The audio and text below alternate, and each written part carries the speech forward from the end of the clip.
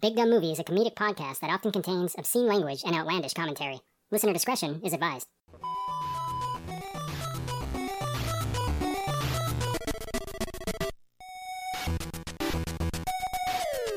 Hello and welcome to Big Dumb Movie, where we discuss video games of the nostalgic variety.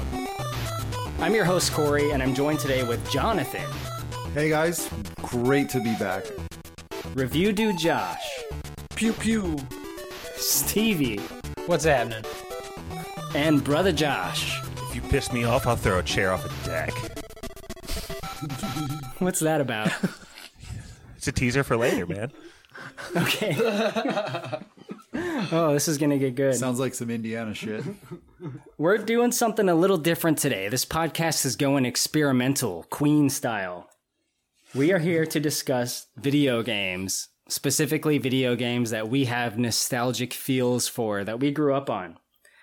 To me, video games begin with NES. Now, I know there was such a thing as video games before the Nintendo Entertainment System, but I was born in 1986, and Super Mario is like the first video game in my mind. In my headcanon, fuck off Pong.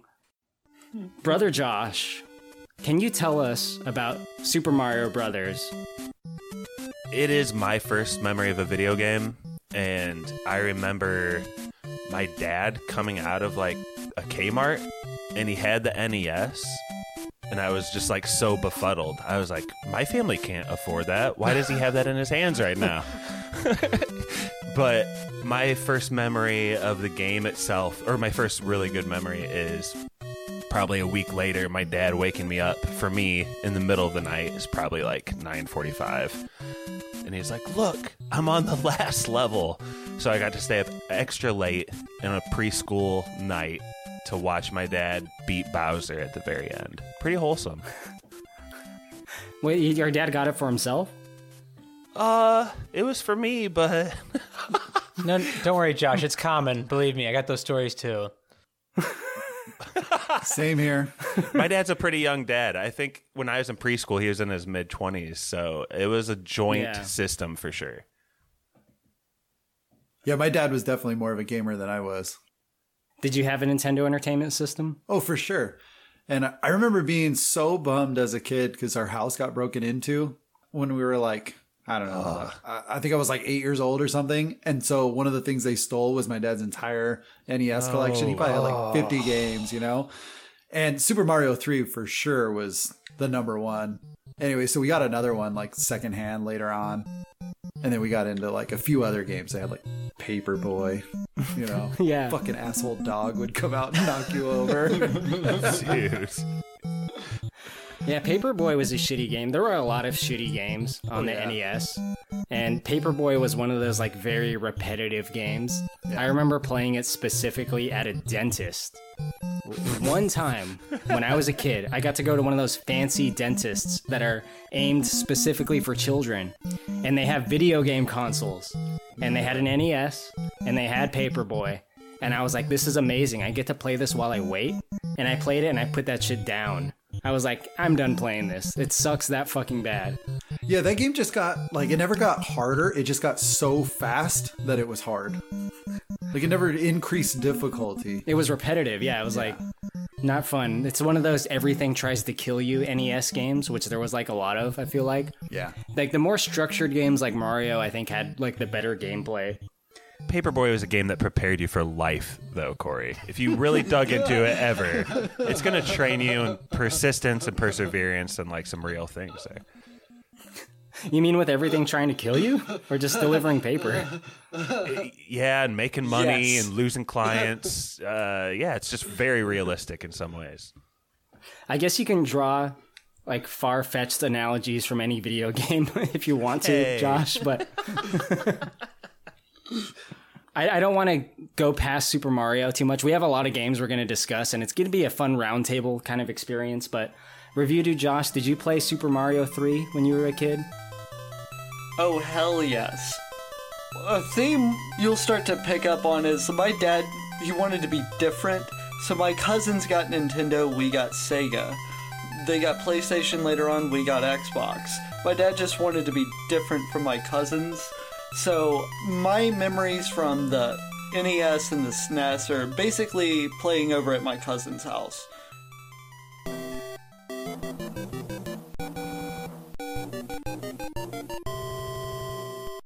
I think Super Mario 3 was like a really fun game to play like with one other person. Like we're gonna team up and we're gonna try to beat this fucking thing. Yeah, it was definitely a pass the controller kind of game, right? I mean, you could play 2 players, but you had to alternate, you know, like one at a time. One was Mario, then after you beat a level, you had to switch to Luigi. Super Mario 3 was like expansive though. Like this game went on and it had different worlds and different character sprites as you progressed. It was pretty cool. My question for you, Corey, because I played the crap out of this game too. This is actually best friend Drew Rockland's favorite game of all time. But what part of this game sets your endorphins going off the most? Because I feel like Mario 3 has a lot of those like little victory and just like really satisfying moments. Makes your balls grow a little bit. Ah, man. I think the thing that gets me excited when I played Super Mario 3 was like the little bonus levels. It was like a game within a game, you know? Not only did you have like your regular levels, which you can actually select and you could choose which route you want to go on some stage, which is already cool, but every now and then you'll get like a little bonus stage pop up and you get like a little prize that you can use later. It was just a cool system that I didn't really see in other games at that time. And not to mention, marketed in the greatest movie of all time, The Wizard, right, Josh? Whoa, son. Now just where do you think you're going, boy? California. California. California.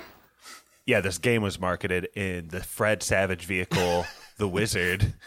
And I think we're going to kind of breeze past Super Mario 2, which I think is fair, Corey. But I want to give a shout out to, like, this kind of like blends SNES and NES, but it's the Super Mario All-Stars. And just Mario 3 in general had this like little battle mode you could play. Mario versus Luigi, and you're looking at each other, and it's either first to 5 coins or the first person to get like hit by something and die. Do you guys remember that? Oh, yeah. No. That is actually the first Mario game, Mario Bros., the arcade game. They put that into Super Mario 3, and it was kind of like a bonus thing. But that was its own game. Actually, it was an actual arcade cabinet. I remember the local Chuck E. Cheese, when they used to have actual arcade games way back in the day. Yeah. They had that cabinet, and I loved it. If you got an afternoon to have a couple beers and like chill with a friend and like kick back on the couch, battle each other in that, it's so incredibly fun. Definitely.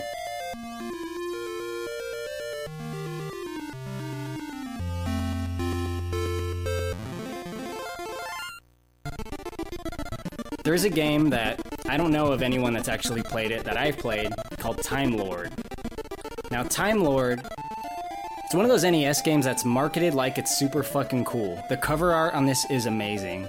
It's this badass dude in a suit of armor with a sword. There's a dragon behind him. A spaceship is flying by. Like, this shit looks fucking badass. The music, when you turn this game on, fucking rocks. In fact, I probably have some of the music playing right now. And I'm probably going to use some other music from this game for the intro. When you play this game, you're just like this little fucking shitty character sprite that looks nothing like the cover. It's so awkward to play and it's stupid. You just gotta collect these orbs. There's like tons of useless enemies just coming at you and you hit them and they just fly off the screen. This game is fucking bullshit. There was a lot of NES games like that were like meant to sell to little dumbass kids that had no idea what the gameplay was actually like, just based on the cover. Oh, I'm looking at the cover right now. He looks like a real Guy McHero. Generic hero man? Well, considering Milton Bradley came out with this game, they had no fucking business in the video game industry. Stick to Monopoly. Stick to Guess Who, bitch. Right? Review, dude. I played a lot of Double Dragon, which also had some pretty fucking sweet cover art. Was that one that you were into? Oh, hell yes. Me and my older brother used to double team a lot of games, pun intended, and Double Dragon was one of them. But oh my god, I remember us just staying up super late one night and playing the fuck out of Double Dragon. I played Double Dragon as well, and I had this problem with the game on Mission 3. Do you remember Mission 3, the forest level, Josh? Oh, I wanted to play some of these games in preparation for this pod, but nah, I don't remember off the top of my head. That's the level where you fight two Abobos. Oh, yes, yeah. So when you get to the point when you fight two Abobos... Two Abobos? Two fucking Abobos. Two hobos? We could go down the street, fight two hobos right now. I'm not about that life anymore. Two Hoboken, New Jerseys? Abobo is like the big buff character sprite in the game. He had like a bald head and he was shirtless and he was like massive compared to your player. He was huge. Yeah. And he was the first boss. And then later you had to fight two of them at the same time. And they don't just appear on screen. They break through a fucking wall. And then they like to double team you. They go on both sides of you. Yeah. I'm like picturing Chong Li from Bloodsport. Dude, it's Chong Li with a shaved head, I'm telling you. Nice. Yeah. With those massive chesticles. Yes. That dude has done some push-ups. Just a couple. But you're supposed to beat them, and then you're supposed to go into the cave that they broke out of. Like, they break through a wall, you're supposed to go into the wall. I didn't know that as a kid, so I just kept going right. You know, left to right, side-scroller game. The fucking stage repeats if you go right. So it just keeps looping. And I would just keep playing this level until I died. And I was Idiot. like, how the fuck do you beat this? This is some kind of living hell. I was in the fucking Double Dragon purgatory. It was like Groundhog Day. Yeah. Now, I do want to talk about Super Nintendo as well here next, but real quick, Jonathan, there was a wrestling game that I believe you played on NES a lot, right? Yeah, this was a really, really awful, shitty wrestling game, but it was the only one I had. My dad took me to this video game and record store at the time called Salzers. Shout out to Jim Salzers over here in Ventura. Hell yeah. They're still up. They actually just closed their video and video game store. I heard about that. Broke Yeah. my fucking heart, dude. Yeah, yep. But anyways, I remember going as a kid over there with my dad, and we would buy some used games and stuff. And, you know, that way they weren't too expensive if they were a shitty game. And I don't think he minded spending, you know, $2, $3 on a game. But that game was awful. It was so bad. The controllers were just horrible. The wrestling moves were awful, but I loved it. That's another game with ridiculous cover art. Yeah. I know. I looked it up, and Yeah. it's like two Ultimate Warrior types like grappling with each other, but they're like animated in a silly 2D fashion. Yeah. Totally. Real quick, I just wanted to give a little shout out to everybody that knew to blow in the cartridge, stick it in and out of the machine, up, down, up, down, up, down, up, down a few times, and twist the AV jacks in the back like a few times in order to get your Nintendo to work, and somehow it worked. Like there was no like online suggestions and tips for this. Like somehow every kid that ever had a Nintendo just knew how to do these tricks to make their Nintendo work. I remember sitting in a circle with like 7 or 8 kids, and like 1 or 2 of them are kind of in charge of cleaning it out and blowing it. And it, like, sometimes it'll go on the screen just like flash red, black, red, and everyone's like, oh, blow again. Up, down, up, down, up, down, up, down. Put it in, and it starts, and like that music comes on. And everybody's just like, yeah. Sometimes the game would like flash, and you'd have to hit reset. Yeah. Do you remember that? And Yeah. then it would stop flashing. Like it had tracking, like blip, blip. Oh my god, tracking. I don't miss that. We're going to skip so much of my childhood here. Also, shout outs to the gold cartridge of the original Legend of Zelda, Punch Out, Double Dribble. There's some hockey bullshit game I loved, and so many more. Like we're skipping a lot, but I loved this system, still do. Hell yeah. By the way, I don't think that blowing thing was actually good for the... It's what made it work. Bullshit. I think it came out later on that it was so much worse for your games, like blowing moisture into your games made all the contacts bad. Yeah. But I want to get Stevie involved in this conversation more. So let's move over to the SNES/Sega Genesis era of video gaming. Now, around this time, fighting games started to get really popular, and I played a bunch, some better than others.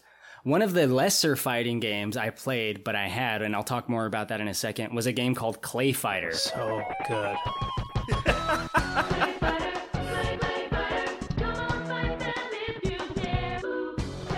Stevie, talk to me about Clay Fighter, please.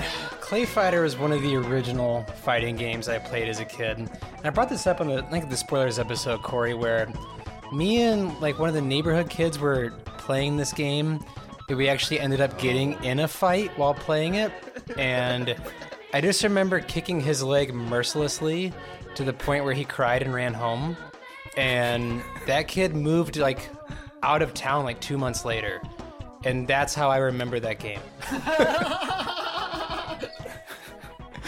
You beat some kid up because of Clay Fighter? You goddamn right. He was talking mad trash, and he kicked me first. It's not like I just like spontaneously kicked him. It was his, like, he started it. Let's put it that way. It was a kicking fight. Yeah. An old-fashioned kicking fight. You know, I took, the old axe to the tree and just wore him down. It's just because you wouldn't let go of your controllers, just still playing Clay Fighter the whole time. But why did this kid just stand there and take it though? Like, was he up against the fence? No, we were like in my basement. He was bigger than me.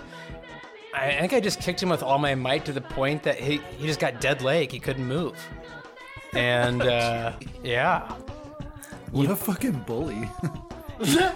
You pulled a kickboxer on him like he's the tree and you're Jean-Claude Van Damme. Exactly. We're going to have nothing but Jean-Claude Van Damme references the entire time. But that's exactly what it is. For our younger listeners, though, Clay Fighter has these characters that are so cartoonish. Names like Blue Suede Goo and Ichabod Clay and Ichabod Clay, Blob. yes. Dude, there's no way you should get mad while playing this game. That's what makes it so funny to me. Like it's just so utterly ridiculous.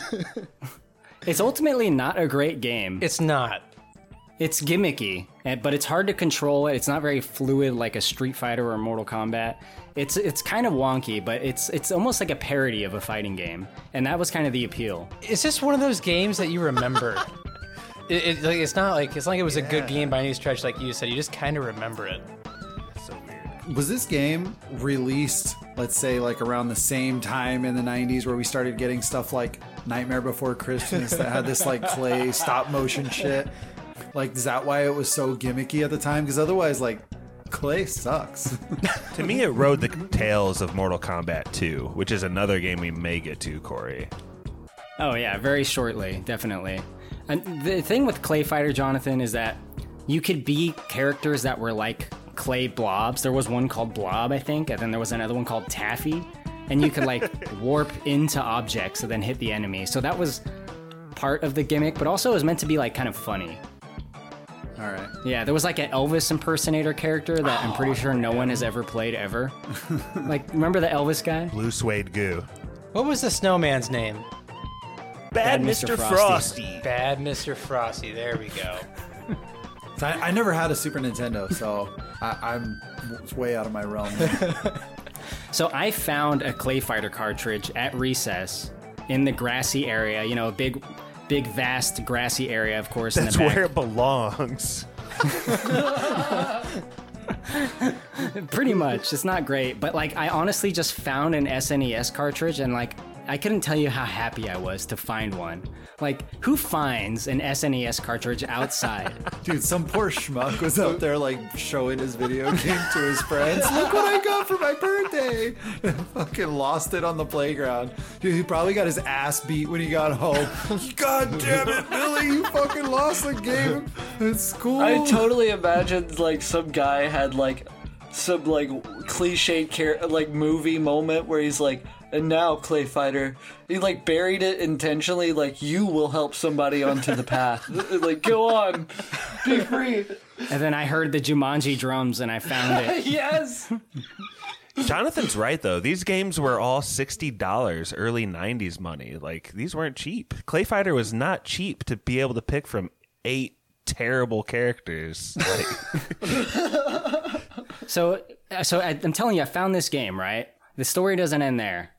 I take it home, I play it. I'm like, this is really cool, a free game, and it's a new game because I only had like the 6 games anyway. I was telling my friend about it at school like a couple days later, and he tells me, "Oh, that's my game." I was like, "What? It's yours?" And he's like, "Yeah. Can you bring it back to me tomorrow?" I was like, "Oh, okay, I guess." So I bring it to school and I give it to him, and then it wasn't until like the next school year I was like, "Wait a minute. That probably wasn't his. He just wanted that fucking game." He fucking finessed you, dude. I got hustled out of Clay Fighter. What school were you going to? Bard Elementary. Who's the kid? I don't remember. Oh, fuck that kid. Check him down. Fuck that now grown man. Yeah. He did some shady shit back in the day, man. He's probably in jail for doing shit like that now. He's hustling people out of toilet paper in the joint. It's a pyramid scheme. Yeah, got him in prison. But fighting games were very much popularized by Mortal Kombat. Now, Josh, me and you have discussed Mortal Kombat at length. Well, reviewed you, Josh. I'm sorry. There's 2 of you here. Why don't you tell me about some of your experiences with the early Mortal Kombat games for Sega, Super Nintendo? This is one of those games me and my brother used to stay up very late playing. And I remember us just passing the controller back and forth. We never beat a Mortal Kombat game growing up. We would just see how far we could get. We never beat one? My brother was never good at games, and I was too young to really comprehend how to really fucking play games sometimes. A little later on, I became pretty competent, I would say, how to video game. Yes, but I remember us getting stuck on Kintaro from Mortal Kombat 2 for like, I seriously think like 2 straight hours. He was a cheating ass. Like, notoriously, Mortal Kombat 2 is like slightly rigged, isn't it?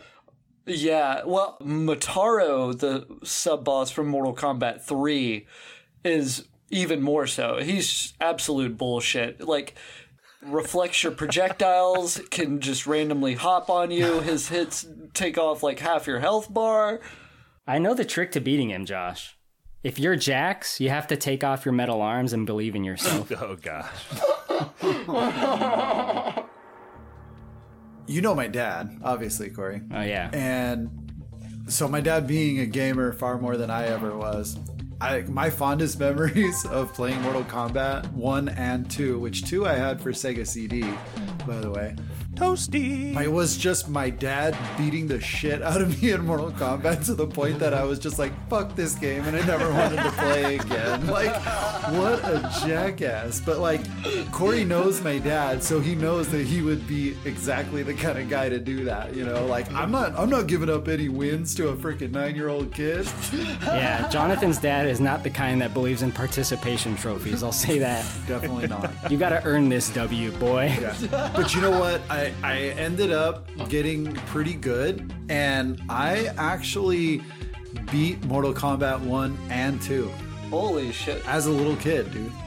Like, I think I was probably like 11, maybe. Beat Mortal Kombat 2. Nice. Yeah. Gnarly. I'm also a champion of the Outer World. I just want to throw that out there. Yes. Brother Josh, just out of curiosity, just a quick thing. Who was your character? I had 3, kind of. But, dude, that's so tough, man, because I played it so much. Like, I grinded out several of those characters, but I loved Raiden. I really did.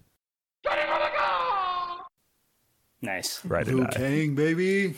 Scorpion for the win. Liu Kang for sure. Liu Kang had the coolest, easiest fatality. I think it was down forward backback X, about 1 body length away from him, and you become the dragon and you bite him in half. It's so dope. Yeah. Animality. That's the SNES buttons, at least. Remember his like weird little noises when he would do the bicycle kick and stuff like that when you were fighting? If you mess with me, I'll kick you in the face. Yeah, weird shit like that.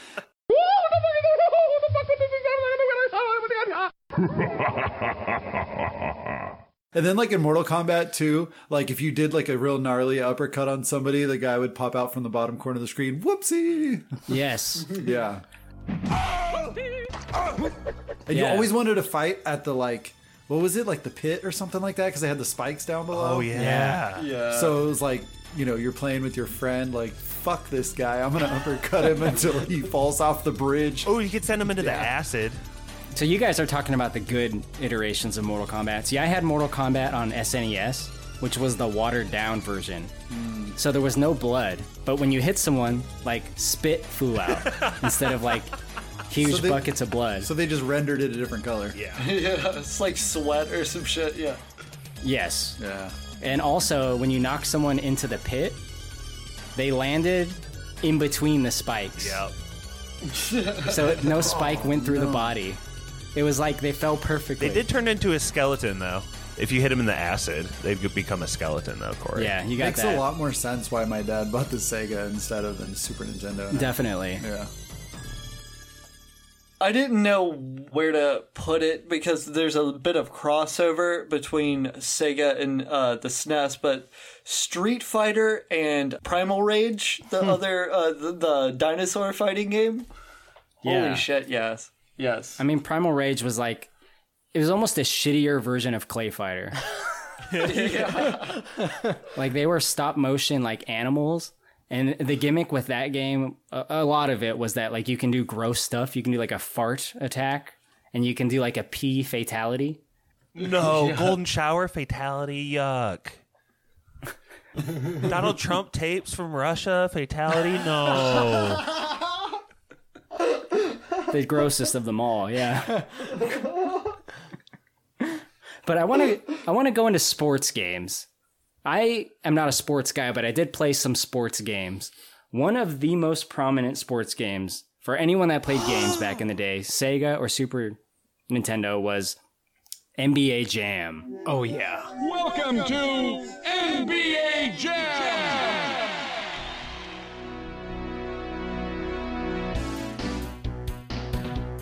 Stevie, tell me about NBA Jam. NBA Jam, man. Especially, I mean, me and Josh are both from Indiana, and basketball is just king here. This game is just so much fun. 2-on-2, you know, being able to jump 30 feet in the air. Awesome commentary. Big head mode. Algorithms that make no sense in the game when, you know, you make your first 10 threes, and all of a sudden you go an entire quarter or half and you don't make another one the entire time. Hold on, hold on. That's not true. It's a very, very competitive game, especially if you're playing with other people. Josh, I'm sure you knew this, that me and your brother and our friends would have tournaments in Florida in spring break. We'd always play NBA Jam tournaments. Those tournaments were modeled after the tournaments that we had about 5 or 6 years prior. There you go. It passes down. And can I just say, one of my earliest memories in my grandparents' condo in Fort Myers Beach, Florida, of NBA Jam is we were having this tournament. Not earliest memories, just best memories. Having this tournament. 8 dudes. We're not down by the pier trying to pick up chicks. We're not trying to sneak drinks in the back. We're playing an NBA Jam tournament. In the championship game, CJ Schaefer loses. Scott Skiles in the corner hits a tray. Kaboom! One of the all-time moments in sports history. He kicks the door open, goes out there, and he says, they cheat. They cheat for the Magic. And he throws a chair off the deck down to the lower floors. From downtown! And a stranger who was staying across the way later told our superintendent that she was very frightened when she saw that happen because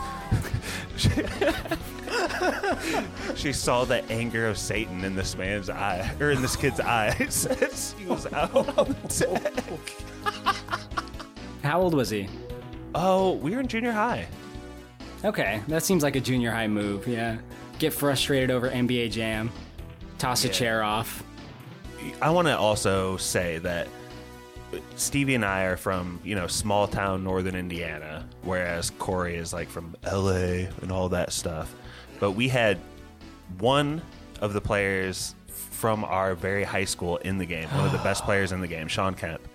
Best players of all time. And another player that I mentioned a minute ago, Scott Skiles, is like from a high school right down the way. So it was like super, like we had these kind of touch points with it. And the fact that the Bulls were the best team in the game, even though they didn't have Michael Jordan and it came out like 25 years later that the game did have an algorithm in it that cheated for the Bulls and the Pistons.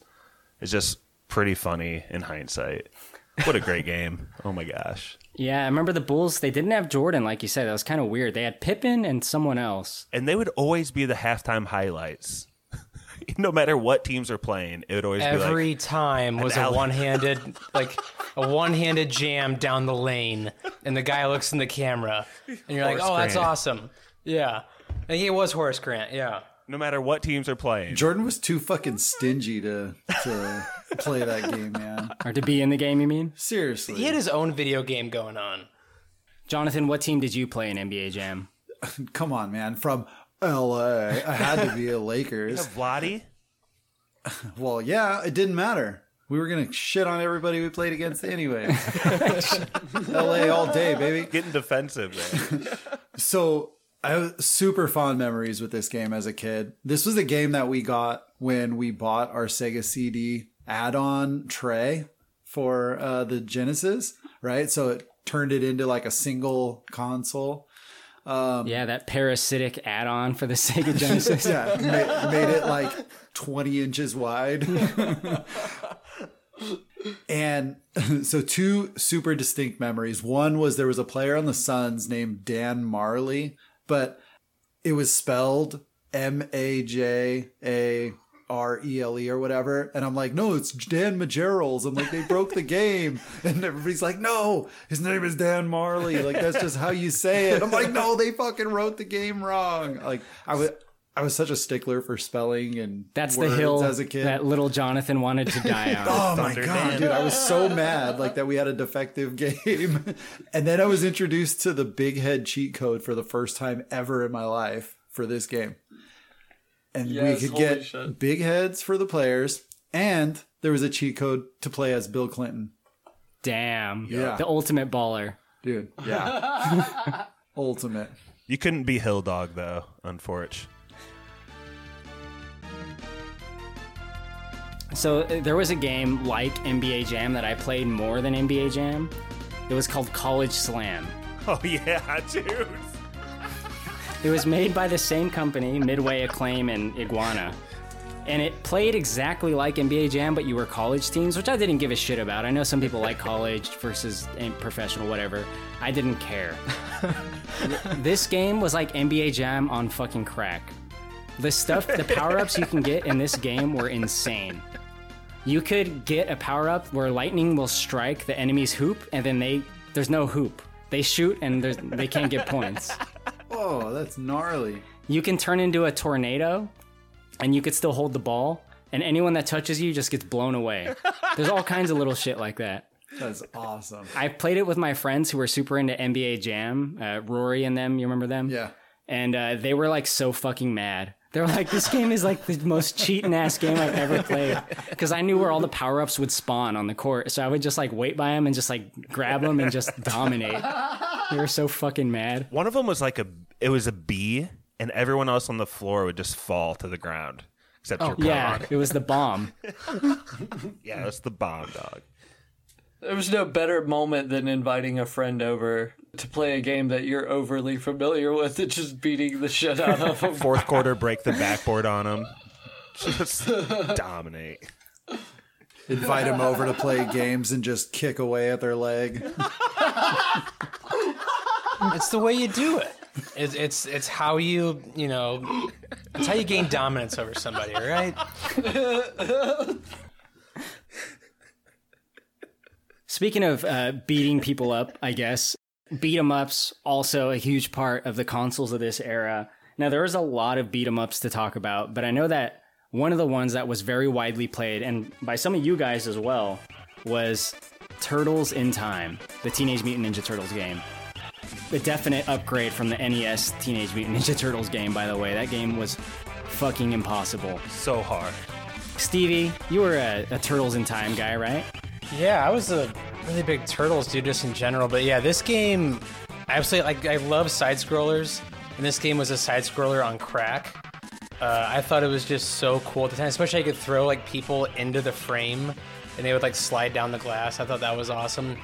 That was a mechanic, too. You had to do that at one point to beat Shredder. Yeah, it was annoying as hell. But this game was also, I mean, especially for someone who was, as young as me at the time, games weren't always fun. And I mean that in a way of, you could lose all your lives and start all over again really quickly in a game like this. And there's nothing more frustrating than like getting to the train level or the highway level and just losing 2 lives immediately and starting all over again. And this is one of the games that taught me, games aren't always fun. Sometimes it's a chore, but it's worth it in the end to beat those games. It's what we do. Yeah. I mean, you couldn't save in a lot of these old games, like, at all. It was like, you play it, and if you want to pick it up later, you pause the fucking game and hope that no one, like, bumps the console. Josh, I mean, you're a Turtles guy. This game was so fun. I think it was one of the first games, too, that you could, like, really co-op in this way, like, not against each other, but for a common cause. So it was cool to stop playing, like, Mortal Kombat 2, kicking each other's ass, stop doing that battle game for Mario 3, and, like, just beat a bunch of, like, foot soldiers to death is so fun. With a buddy. I agree. And, I didn't have this game, but I played it a lot. It's a great, like, soda pop game. Like, you and a few friends, you sit down, you have sodas, and, this is your Friday night or Saturday night or whatever. It's just young kids just trying to beat this game, and you probably never will, but a lot of the games I have on my list are, like, definitely fun soda pop games. Let's work together. I really like that. Yeah. Like, let's work together as opposed to, like, fight each other. Because when it was a fighting each other game, it's like, okay, who's played this game the most? Okay, you win, pretty much. One of the best pictures of that game is like right when it starts, and you got like 2 or 4 people, and everyone's just like jumping and kicking downwards and like trying out all the moves. Talk about just great times with great friends. Yeah, man. There was a beat 'em up game kind of in that vein, but it was single player that I liked a lot called Maximum Carnage. It's probably my single favorite Sega Genesis game.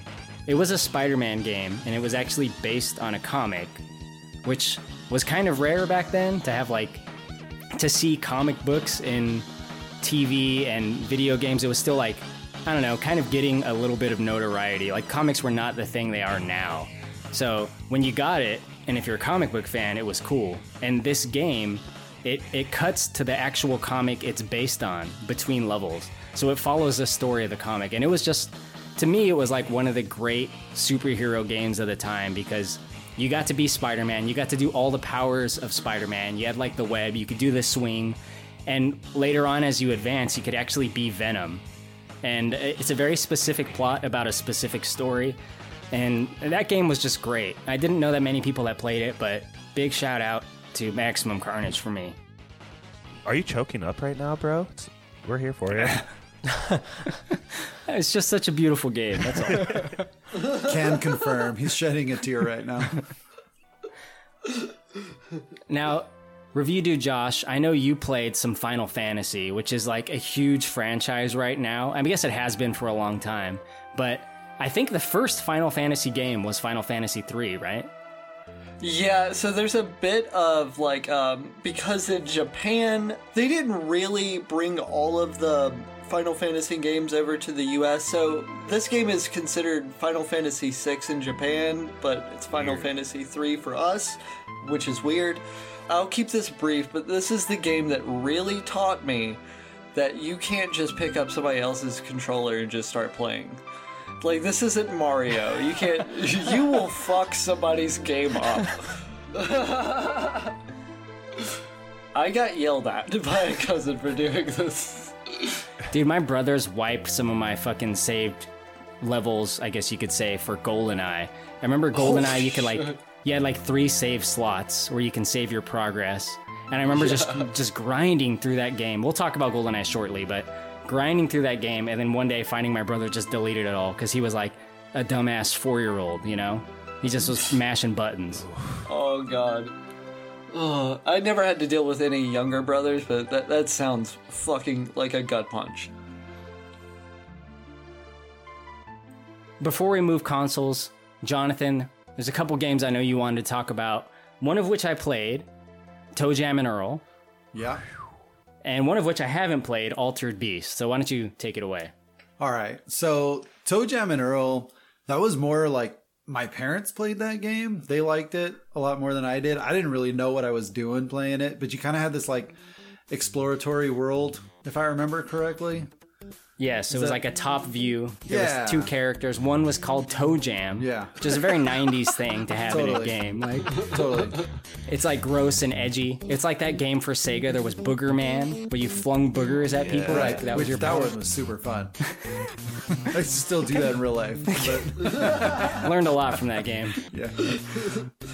Yeah, I don't really remember a whole bunch about it, but I just remember like fucking around on the game and exploring and kind of going all over, not really knowing how to play, but for some reason, because of the name, like I just wanted to play it as a kid.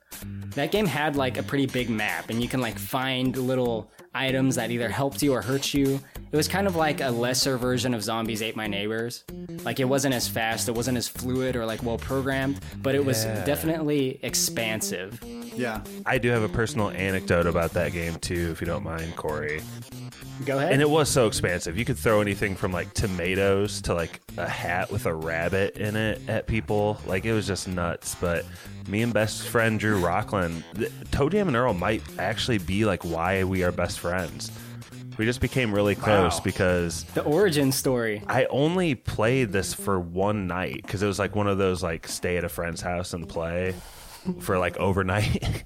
And we rented it from PJ's Video and we played it until like his mom made us go to sleep, and we were so close to the end and we left it on. And if memory serves me right, we woke up the next morning to see that she had come in like later that night and like saw it was on and turned it off. Oh my god. Obviously it wasn't saved and we had to return it, so we never returned to the game either, so it still lives in legend. We'll sometimes talk about like maybe we should pick that up and try to play it again someday.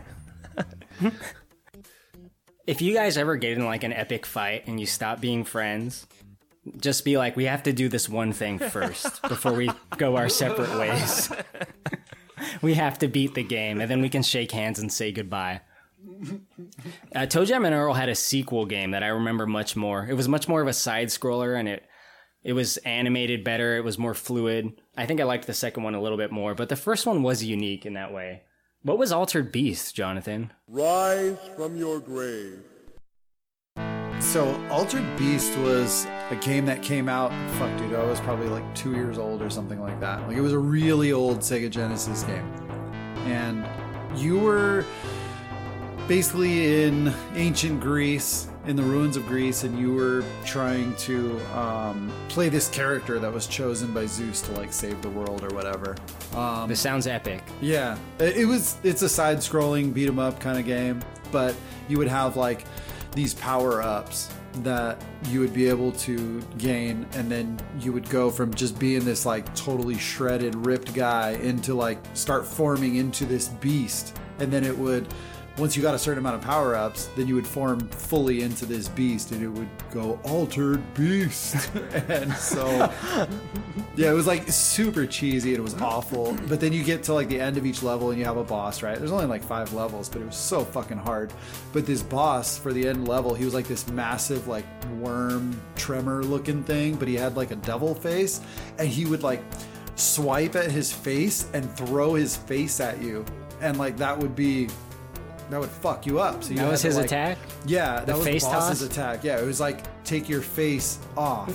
Like that's That what sounds you would do. so familiar. Yeah, and but you would have to like do these crazy attacks at the faces and then try to beat the boss at the same time. Like, it was so hard for a young kid to beat this game. But I'm pretty sure if I try to play it now, I'd probably still give up on it.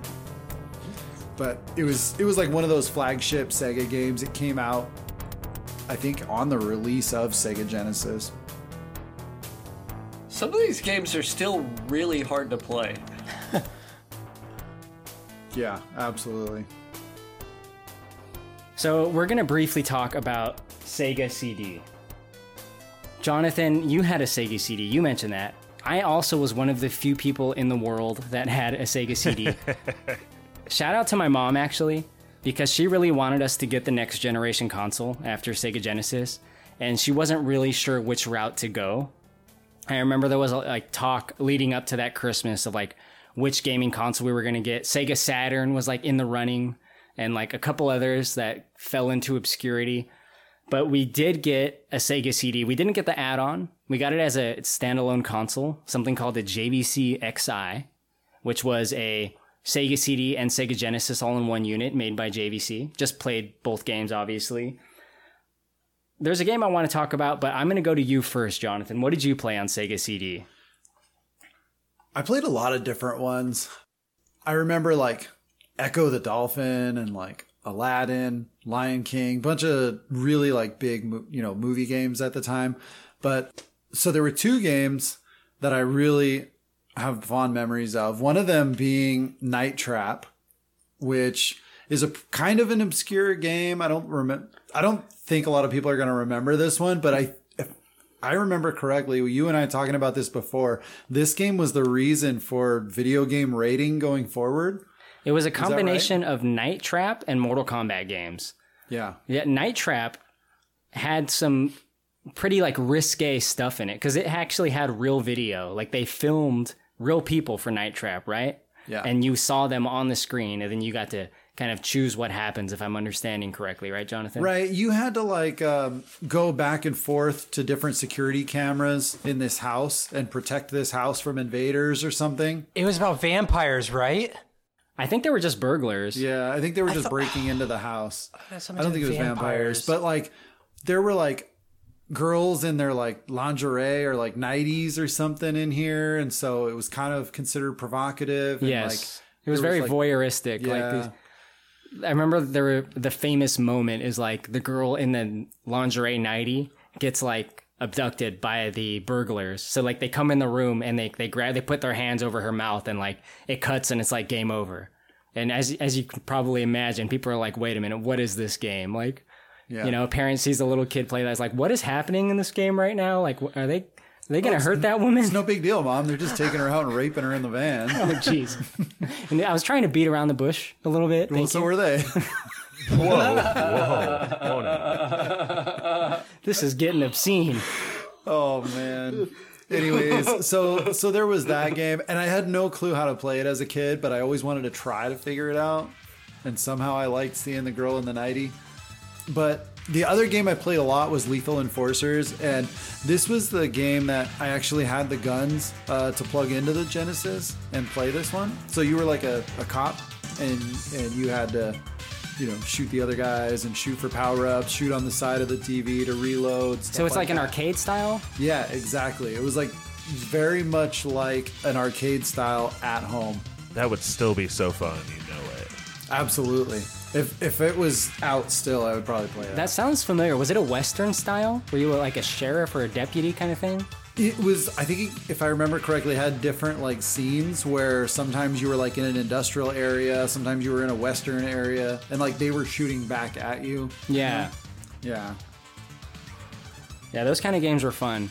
What was less fun on the Sega CD were, I think they're called QTE games. Are you guys familiar with that? Quick time event? Yes. Quick time event games. So a QTE game, which I had a lot of on the Sega CD. My poor mom, she got a bunch of games for the Sega CD. She's thinking like, this is the next gen shit. Like these games are going to be amazing. And they were almost all fucking crap. But the one was called The Masked Rider. So The Masked Rider is like a Japanese like Power Ranger style old ass TV show. What they did is they filmed footage of that show and they turned it into a game by making it a QTE game. Now what you do in the game is you press an arrow at the right time.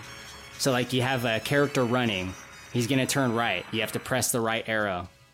Really fucking lame. But not only is the gameplay bad for a game like that, it has some of the weirdest dubbing I've ever heard, because it's a Japanese game and they have like adults voicing the little kids at times, and it sounds super weird. Dad back yet? No, I don't think so. Oh, he'll show up. See you tomorrow. Okay, see you tomorrow. Bye. This game, though, it stuck with me for some reason. When I think of Sega CD, I think of the Masked Rider game. Even though it's not fun, it's awkward to play, I played it a lot, and you basically have to memorize every button you're going to press at every given time. So I tried to memorize the whole game, and I wanted to beat it. I just wanted to, like, succeed at one of these impossible QTE games, and I never did, but the Masked Rider lives in my heart to this day. Do you like this song too?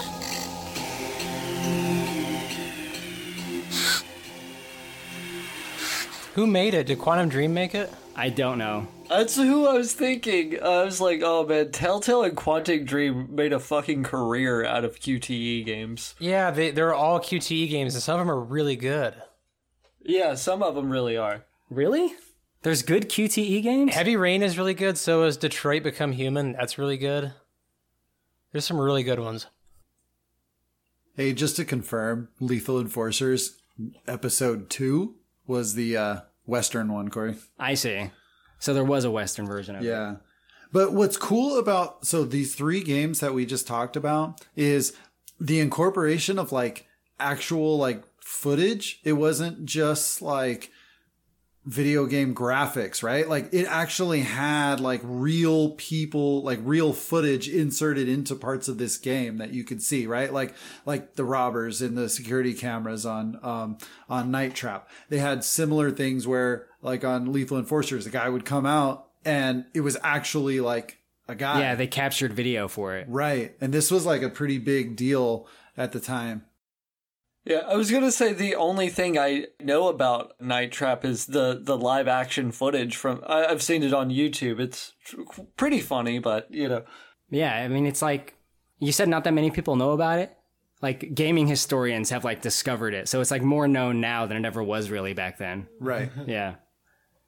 But let's move up into the N64/PlayStation era. Yeah. I know we all played a lot of games of that era. Stevie, there was a game I know you played a lot called Time Crisis. Why don't you tell us about it?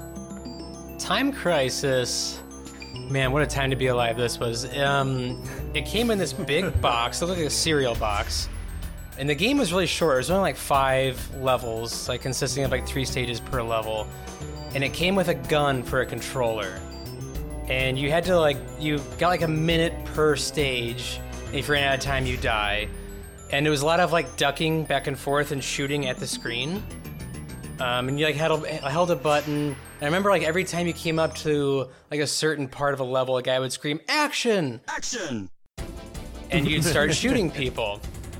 And I loved that game. As an 8-year-old, I thought it was the coolest thing in the world. That came out in 1998. And then in 1999, Columbine happened.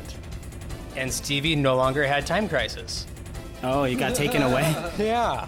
So, dude, was your mom worried about you? That was during a lot of like video games and rock and roll will turn your kids into psychopaths era. Like the news was pumping out. And I think like my parents bought into that like hard. And I just remember that game fondly because I never got to play it again after the events of Columbine. Well, I mean, you see that at arcades sometimes, though, right? Or at least you did back in the day. I played it every time I was at arcade, yeah. I mean, they're still at arcades. But, I mean, at home, the original Time Crisis on PlayStation, it was like a 1-year thing, and it was gone. Dylan Klebold would be sad for you. Yeah, I mean, certain arcade cabinets seem to be, like, timeless. Like, they've been around for, like, 30 years. Mm-hmm. And that's... like almost up there. That's one that I've definitely seen a lot. I didn't even know there was a home version of that game because you need the add-ons. I got the cool gun too because it had the gun with like the kickback to it where like the top of it would like shift back and forth. I thought that was so cool and I never saw it again. Another classic shooting game, first person, I guess the ultimate first-person shooter, the one that most people remember as kind of the original, although, you know, depending on your age, you might say Doom or Wolfenstein, but a legendary game, GoldenEye.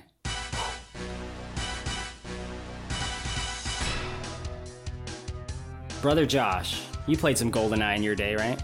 I played Doom and Wolfenstein 2, but this brought it to a whole new motherfucking level. We're talking about quad screens with friends, like learning the levels, and you all know all the guns, and there's memes of people putting cardboard that cut the screen in half so that your little brother can't peek to see what you're doing, but that no one could actually really do that. So like part of the game was you could see the other person's screen at all times.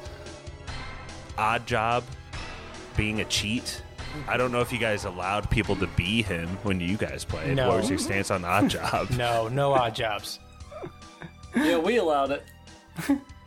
An underrated part of GoldenEye, though, Corey, before we maybe go too much more into the multiplayer, is actually the single player.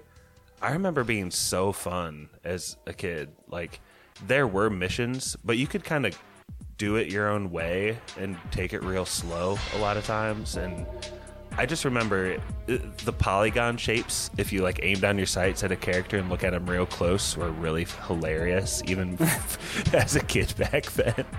But even not on DK mode, like people looked really funny. Yeah, they did. I remember, I think level 5, I think it was, just like trying to get as many enemies to set off as many alarms as possible, and just like bottleneck like swarms and swarms of these NPCs into this one room and just gun them down and just try to like create a pile of their bodies. It's like you're saying, like you can kind of like have your own fun outside of the missions, much like in like Grand Theft Auto games, which came later. But yeah, the multiplayer is what a lot of people remember with GoldenEye. Sure. My house rules were you can be anyone. I was always Jaws, which was the tallest guy, which is actually a disadvantage. But I was like, be Odd Job, be whoever the fuck you want. I will destroy you in this game. I don't care who you are, I'll destroy you. I was very confident in that game. And I'm not super good at video games in general, but I made a point to get good at that one because it was really popular and I was going to play with friends at other people's houses and stuff. One time I took that game to a friend's house. I don't know if you remember Francisco, Jonathan. Mm-hmm. Yeah, I used to hang out with him all the time. Yeah. Well, his little siblings didn't really speak English. Right. But we'd go to his house. Yeah, he barely spoke English. Yeah. Somehow Corey was always friends with the kids that didn't speak English. Yeah. Oh, I had a lot of Mexican friends that, yeah, could kind of barely communicate. It made the process easier. Yeah. Just give them a nod, you know? Yeah. But Corey's over here motioning with his fingers, kicking somebody's ass. Am I? I remember I went to Francisco's house. We plugged in the game, me, him, and like 2 of his little brothers were playing. And they couldn't speak English at all. And I was destroying these little kids and they were getting so mad. And I remember they would spawn. I would like wait at their spawn point. Oh, God. And like I would just gun them down with an AK-47. And they'd be like, no pistola, no pistola. That is exactly something Corey would do as a kid, man. What a shithead. I was like, be Odd Job if you want, bitch. You're gonna die. If you play that game enough, you know where everything important spawns. I think the most fun we ever had, though, was doing the no gun, just slaps only. Mm-hmm. Yeah, that shit's fun. I remember battles with proximity mines being so epic. Yes. Proximity mines was easily my favorite. Proximity mines at the facility was basically a done deal. Like, you didn't have a chance. Dude, why was the facility and like going in the bathroom and checking out that vent like so fun? So stupid. People would try to hide up there in that vent. Yeah. And I would just toss a proximity mine. It's just the one vent. It's not like an actual building where there's like infinite vents you could be in. It's one fucking vent. I was okay with screen looking too. Like I was like, do whatever you want to try to win. Like you can look at my screen, you can be Odd Job, try to team up on me, you're gonna get proximity mine down. Yeah, look at me, I'm not going anywhere, I'm waiting at your spawn. AK-47 wasn't the best gun in the game though, was it? Absolutely best there is. When you absolutely positively gotta kill every motherfucker in the room, except no substitute. It was one of my favorites though, Josh, and it was the main gun for the proximity mine weapon selection.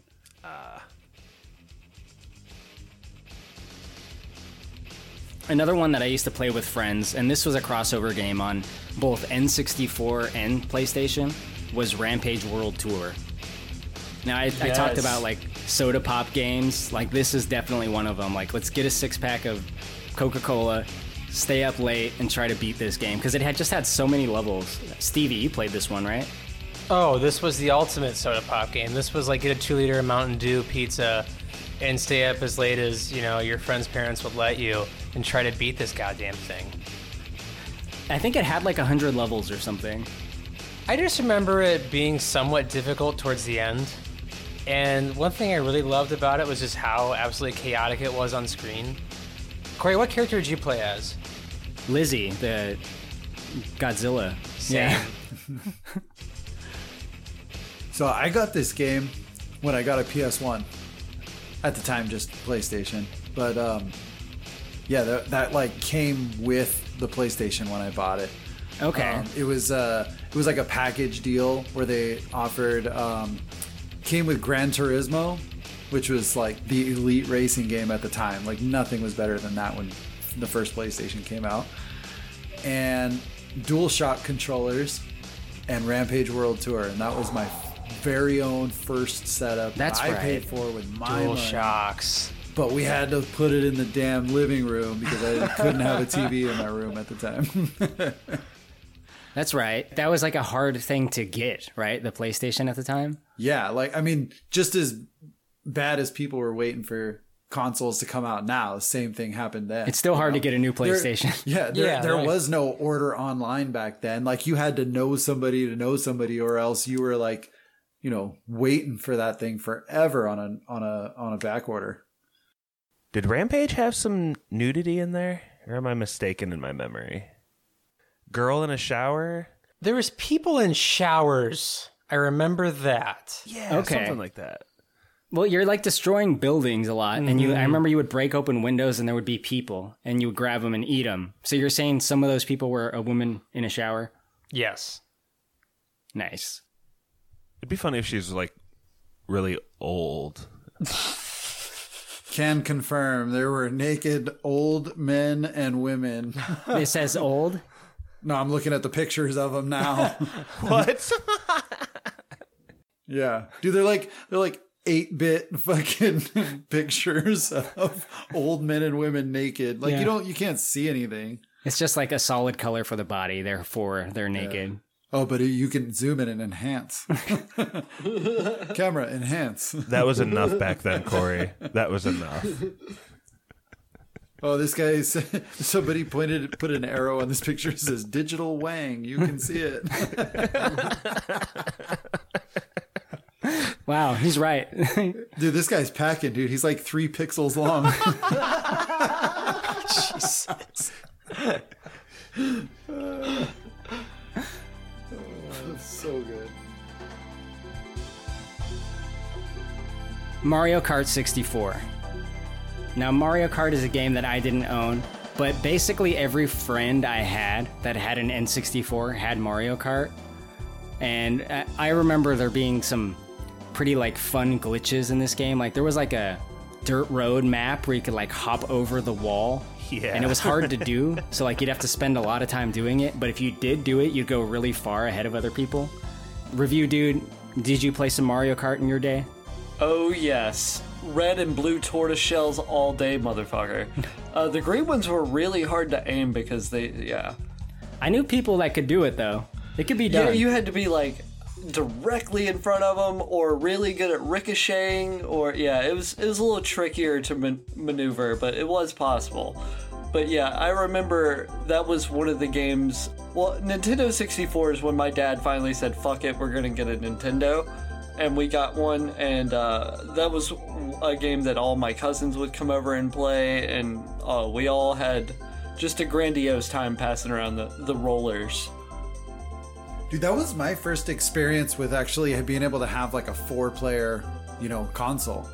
Because previously everything was all 2-player. Yeah. That and GoldenEye, I think, were the first like games that I played 4 players. I know if you have both games and it's like not a school night and you have friends over, it's gonna be a fun night. ordering Papa John's, dog. It's gonna be a fun Friday. I was more of a Pizza Hut guy, but yes. I need to know every single person's go-to driver in Mario Kart 64. You go first. Wario was my boy. Okay.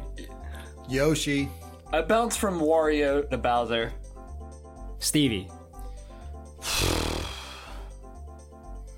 Well, I mean, I still do it. I was always Toad. Yeah, I always had to pick Toad too, because I feel like it was always a fight for Yoshi. Yeah, it was always Yoshi, and so I was like, I'll just be Toad. And I picked Toad so many times, it's just like, I'll just pick him without a fight now. I was always Toad. That is my exact experience. I remember my older brother saying Yoshi was faster than everybody. I read the manual at some point, and they did have different traits. Like Wario and Bowser could actually go faster, but they didn't have as good handling or some shit. There's always a trade-off, one stat line for another. Yeah. Well, there's quickness versus top speed that you got to get up to. Yes. And Toad was just an all-around driver. He was a safe driver. My number one memory of a level, though, Corey, is that island with the beach, and you have the option of jumping the ramp into that cave through the waterfall. It's so cool. I remember as a kid, I could do it all the time. I went back and tried to redo it a couple years. I'm like, how the fuck did I ever pull this off? Or go back and try to play Rainbow Road, where you just fall off the edge the whole time. And not have a seizure. It's so hard, dude.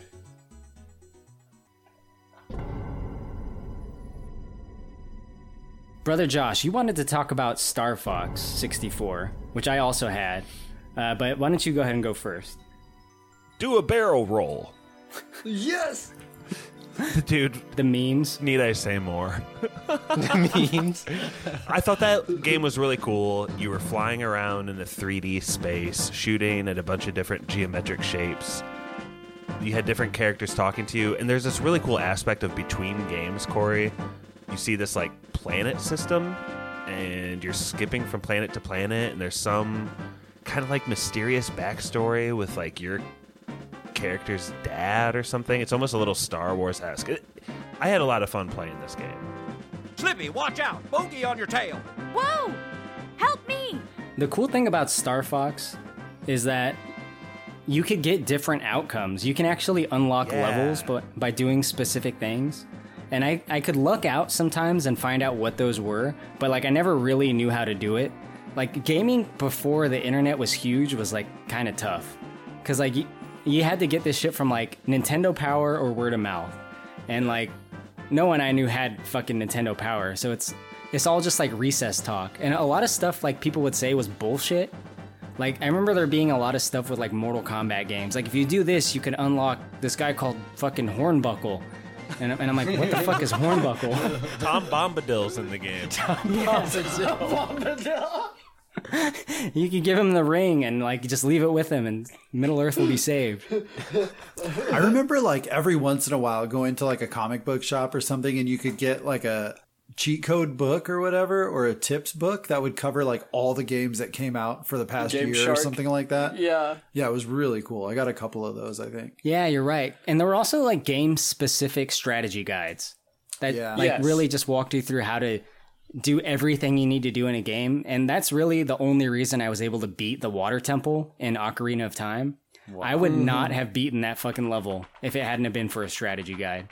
Were any of you guys into Ocarina of Time? That was one of the games I would go over with friends or cousins, and I never beat it personally, but I would watch it be played and play it a little bit when the controller got passed to me. It was cool. It was one of the first games I remember having a lot of freedom in. You could just ride your horse around and hunt ghosts, or you could go fishing. You could just try to catch the biggest fish and turn it in for a reward in the game. They had a lot of small details that made that game fun. Very like I said, open world. You can kind of do what you want. You're just put into this land and you can go anywhere, or you can follow the main story. It was pretty cool. I was gonna say Star Fox, the branching planet thing is probably the first time I ever remember getting anxiety as a kid, playing a game. I was like, oh god, how do I get to the other thing? One of the levels that you can unlock, you're actually not in a ship. You're in a tank. Oh, shit, yeah. I Yeah. barely remember that one. Oh, fuck yeah. Josh, I know that you are very into fighting games, and around this time, Tekken was huge. You were a Tekken player, right? Oh, review dude, Josh? Yes. That's what I said. I am the fighting game kind of guy. I fucking love fighting games. And around this time the PlayStation was released, my dad, wanting to be different, decided to get a fucking Dreamcast. So Tekken was something that I would have to go over to my cousins and play, and they would come over to our place and play like Street Fighter Alpha 3 or Mortal Kombat 4 or some shit like that. But yes, Tekken 1 and 2 I really got into going over there. And of course the famous Shaun of the Dead line, the time we stayed up all night drinking apple schnapps playing Tekken 2. Relatable. Yeah. Yes. I didn't like Tekken though because it looked like shit. Like that game looks like polygon nightmare. Like it was way better looking than Virtua Fighter. Virtua Fighter was bad too. I might be mixing those up actually. Virtua Fighter's famously bad. Stevie, did you play Tekken though? Oh yeah. So my dad, the rule in the house was, when I got a PlayStation, it came with a Crash Bandicoot, who was, the mascot for PlayStation forever. And the rule in the house was, if I wanted another game, I had to beat the games I already owned. So I would take it one at a time. Wow, what a rule! That was the rule. That's sadistic. So getting through Crash Bandicoot as an 8-year-old kid was a nightmare, because the first one was really hard and a lot of levels, and there wasn't a whole lot of save points. You ran out of lives, it's, back to square one. It sucked. And so I got done, with Crash Bandicoot, and I wanted Tekken. And so I beat Tekken, and, I go say, hey, Dad, I beat Tekken. He said, no, you didn't. And then the rule became, you can't get another game until you beat me. And my dad owned me for months. I would never beat him in Tekken. I spent hours upon hours mastering characters trying to beat the sadistic bastard. And eventually... Sounds like he was being a cheap ass. Yeah, moving the goalpost. That's not fair. Right? 100%. And the thing was, my dad was a savant at fighting games. He could just pick one up and be so good. And so I'll say this, I don't toot my horn about a lot of games in general, but if there's ever a Tekken game around, I will beat anybody within 100 miles of me. I am just that good at Tekken because I played every Tekken. I've beaten every Tekken there is. And I went undefeated in college. So I can thank my dad for that, at least, that his cheap-assness turned his son into a Tekken master. Stevie, I have a question for you. Yeah. If you were to pick one game, life was on the line, would it be Tekken? Yeah. Oh, yeah. If Jesus came down from the sky and said, hey, if you want to get in, you have to beat me at Tekken, I would be in, I would get a first-class trip to heaven. Would you rock his shit or what? Oh, I would, I would be making massive side bets with Jesus the entire time. Beat him like it's the crucifixion. I'd be like, dude, do you still want to rule the kingdom? Do you still want to rule the kingdom? Double or nothing? Hey, Moses, you want to get in on this? Corey would be spawn killing Jesus. Stevie, I think your old man and Jonathan's old man should get together and go bowling. Oh my God. When he said, I thought the main evil character's name was Hayachi. And when I beat him, I was so excited. Dad, I beat him. And he was like, well, no, you didn't. And just... It became life imitates art, kind of, or art imitates life. Yeah, just the cruelty of... My dad became Hayachi. Yeah, pretty much. You won't get another game until you beat me. And he just owned my shit for months. He threw you down a volcano. Pretty much.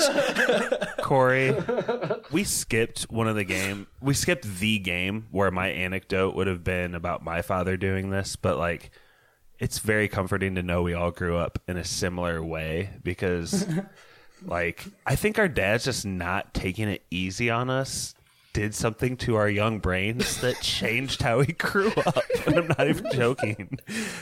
In Tecmo Super Bowl, my first memory of it, besides my dad kicking my ass in that game over and over, is the very first time we opened it up. It was fucking Christmas, right before we went over to my grandparents' house.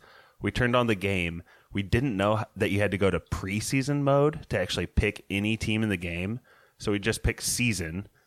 And he got to be the Buffalo Bills, and I had to be the Tampa Bay Bucks. And I didn't finish the first quarter before I just burst out like in tears, crying, leaving the room. How would you like it if you had to be the Tampa Bay Bucks on Christmas? And he didn't care. He said, "Turn it off, load it up. We're going to Grandma Grandpa's." So, like, were their stats like really like? Oh, dude. Played down? Was your dad Thurman Thomas? Buffalo Bills were one of the top 2 or 3 teams in the game. And it was just random how it turned out that way. But he was like forcing me to be this team and just get like tackled and sacked every time. I was just so sad, dude. Oh my God. Since we're on dad stories, I got to share one now too. Oh no.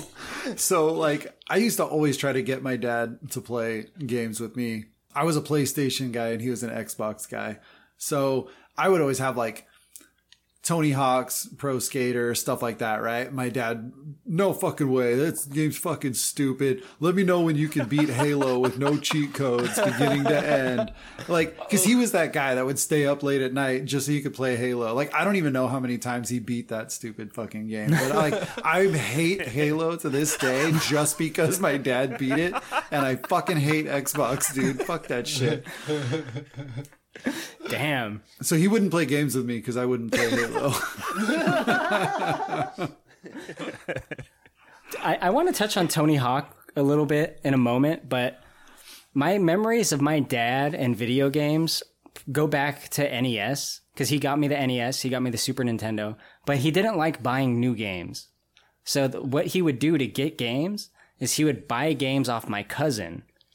So basically he would say, "These are all the games I don't like," and he would sell them to my dad for $20. So I would have all the shittiest possible games for NES. And so he GameStopped your dad?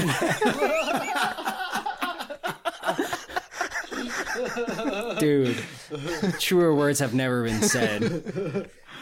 So my dad didn't like to play video games with me, but that's okay. I kind of like to play them alone anyway. But there was an NES game. I know we're going back a few steps here, but an NES game I had called Top Gun. Very loosely based on the movie Top Gun. It had the same music. That's about where the similarities end. But it's a flight simulator game. And after each level, you have to land your jet on an aircraft carrier. And it's the most fucking impossible task ever. I've never done it. I've gone back and tried to do it like as a young adult on an NES and I couldn't do it. It's so fucking hard. But my dad could do it. He did it the first time I asked him, "Could you try this?" He just did it flawlessly. Oh no. So I'd be playing Top Gun and it'd be landing the plane. I'd be like, Dad, come in here. And he'd like come in and he'd be like, "Land the plane." And he'd just like button tap, plane lands perfectly. It was amazing. Like I had no idea how the fuck he did this. Dads just know how to do stuff. It's weird, right? Yeah. Is it possible he was playing late at night secretly, though? 100%. That was really my dad, dude. He was doing that shit late at night after everybody went to bed. I know for a fact he was down there playing Dave Mirra's BMX on the Xbox after I went to bed. My dad was one of the types that like would stare at the sky doing 360s. Like, how do I make a move? Like the inept like boomer that picks up a video game. that was my dad.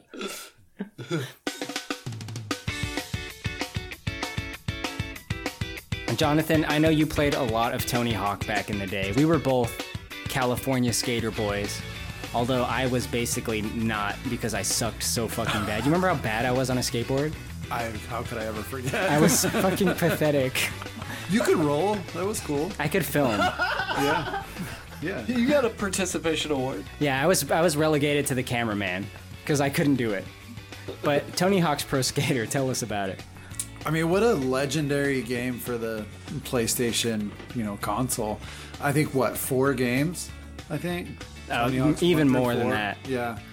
I mean, I even bought for my son's PS4, I bought the remastered Tony Hawk's Pro Skater 1 and 2 just to put it in and shit on him the way my dad did to me. Dude, it was awesome. He's like, Dad, this game sucks. I'm like, dude, this is the best fucking game in the world, man. Like, he's over here playing like Madden 21 and shitting all over me. Well, you know, a little 10-year-old kid, man. And so I had to get him back a little bit. But, I mean, this game was just so amazing at the time. Like, it really influenced like all the skateboarding I was doing at the time. The music was amazing because it was like a lot of variety. Motorhead. It was different. Yeah, it was the first introduction to Motorhead. Yep. And Jonathan, it was just so fun. do you think it was like that competitive edge of a lot of these games we're talking about was kind of taken away? Do you think that's part of why we liked it? It was more just you could free flow, skate around.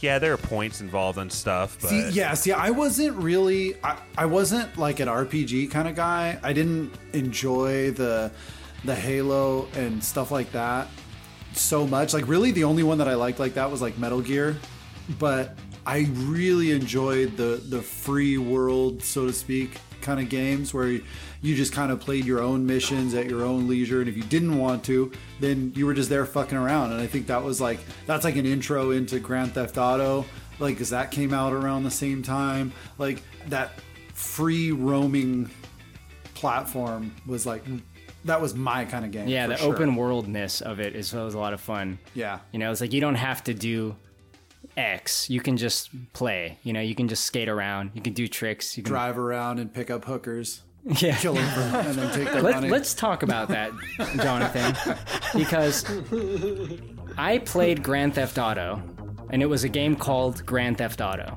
It was no 1, 2, or 3. It was just Grand Theft Auto, and it was a PC game.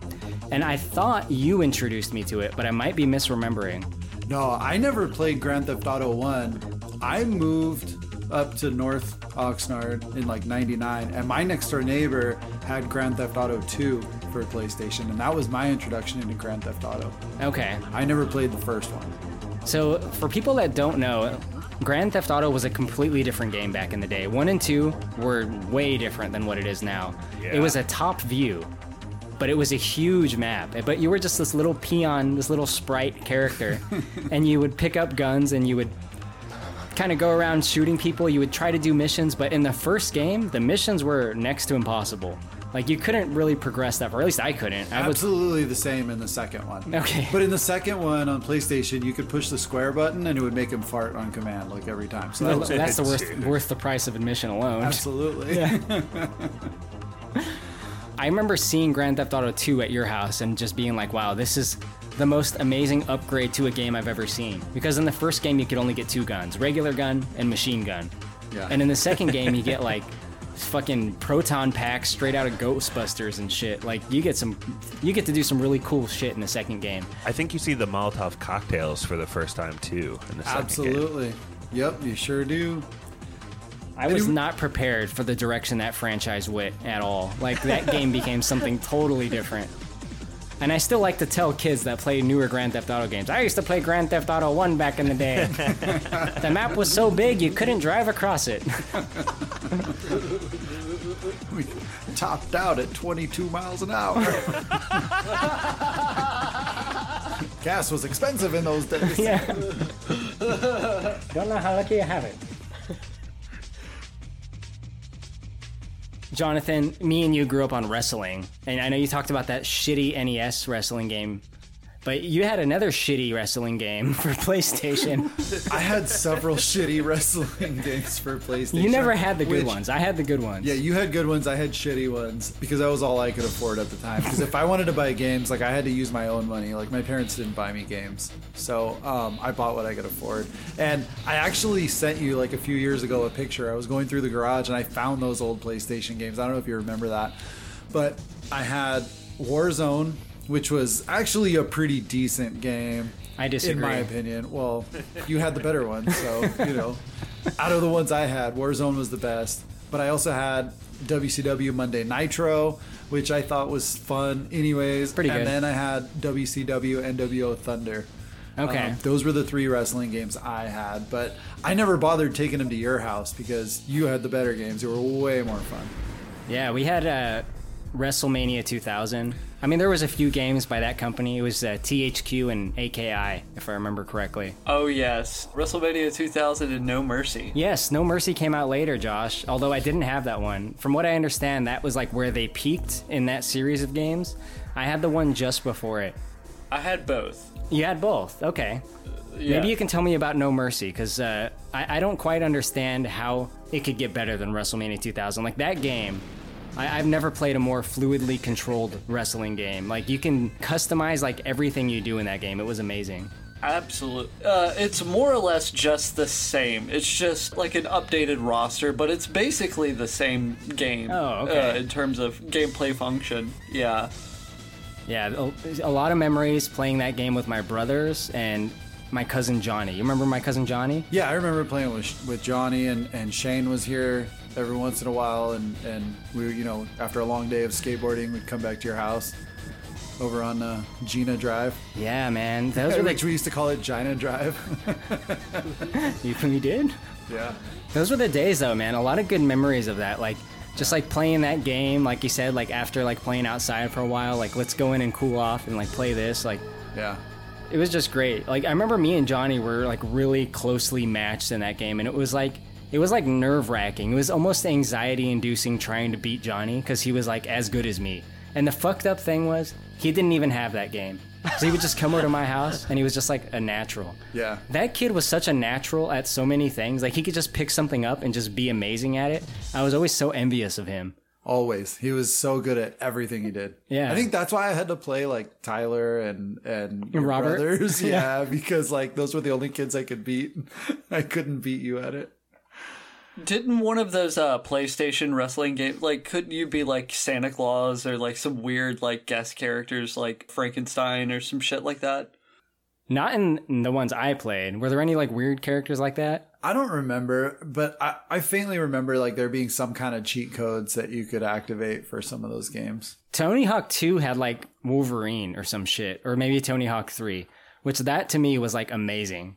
Because like X-Men characters were like, kind of like not as popular by the time those games came out. And the fact that randomly you could just unlock Wolverine in a fucking skateboarding game was amazing. Yeah. But maybe we should move it along to the PlayStation 2. Stevie, you played a game that you listed that I've never heard of called Shadow of the Colossus. You've really never heard of this game? No. Me either. I think it's like a top 20 game of all time across all systems. I'm familiar with it, but I've never played it. Yeah, so this game, how do I describe it? There's no like soldiers, it's nothing but bosses. And it's 15 boss fights on this huge, massive map.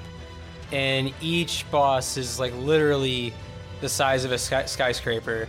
And there's like different levels that go within beating a boss, but it's a ton of fun. It's a Japanese game.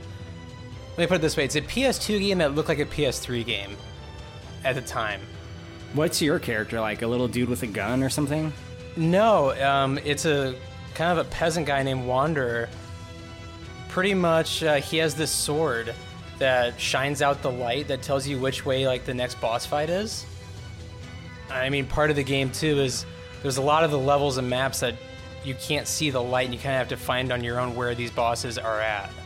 It's a really cool game. I just looked at a screenshot, and it actually looks pretty fucking like ahead of its time. It is very much ahead of its time. As far as I know, and I never played it, but the boss fights are kind of like puzzles as well, right? Yeah, there's a lot of thought that goes into beating these bosses. So just to back up Stevie on this, not by my opinion, but this is by a quick search. This game's got a couple different ratings. One of them as a 5 out of 5 by somebody DK Oldies. Another 91% Metacritic rating and 94% Google user rating. Okay, Yeah. So yeah, that does sound like an all-timer. When I called it a masterpiece, Corey, I wasn't kidding. Like, it's a legitimate masterpiece.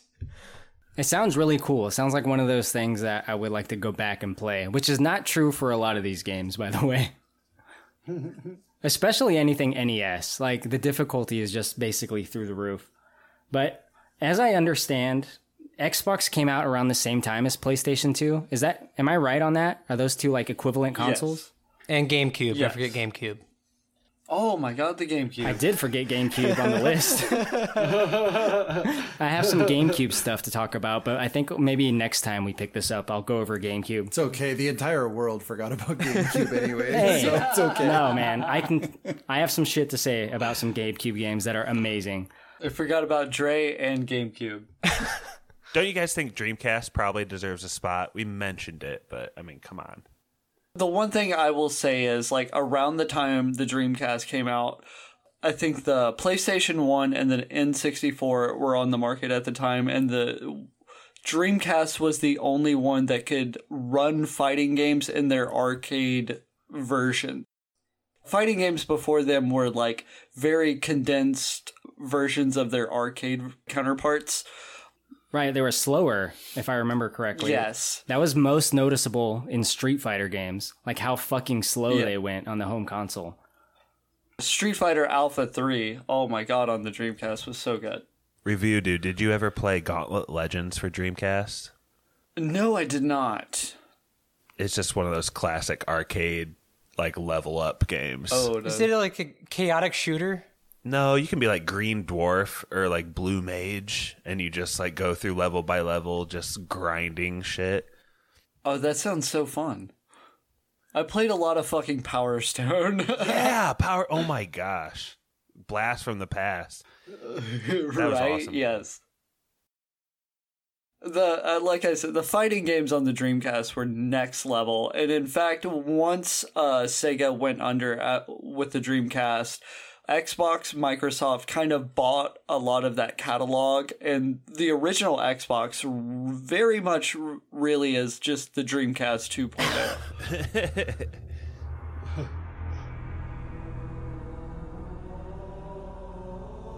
Well, Josh, why don't you tell us about some of the games of this generation of console that you played? I think you were an Xbox guy, right? I was an Xbox guy, and I think the main game we got to talk about, really, is Halo. Yeah. Jonathan's nemesis. Man, fuck that game.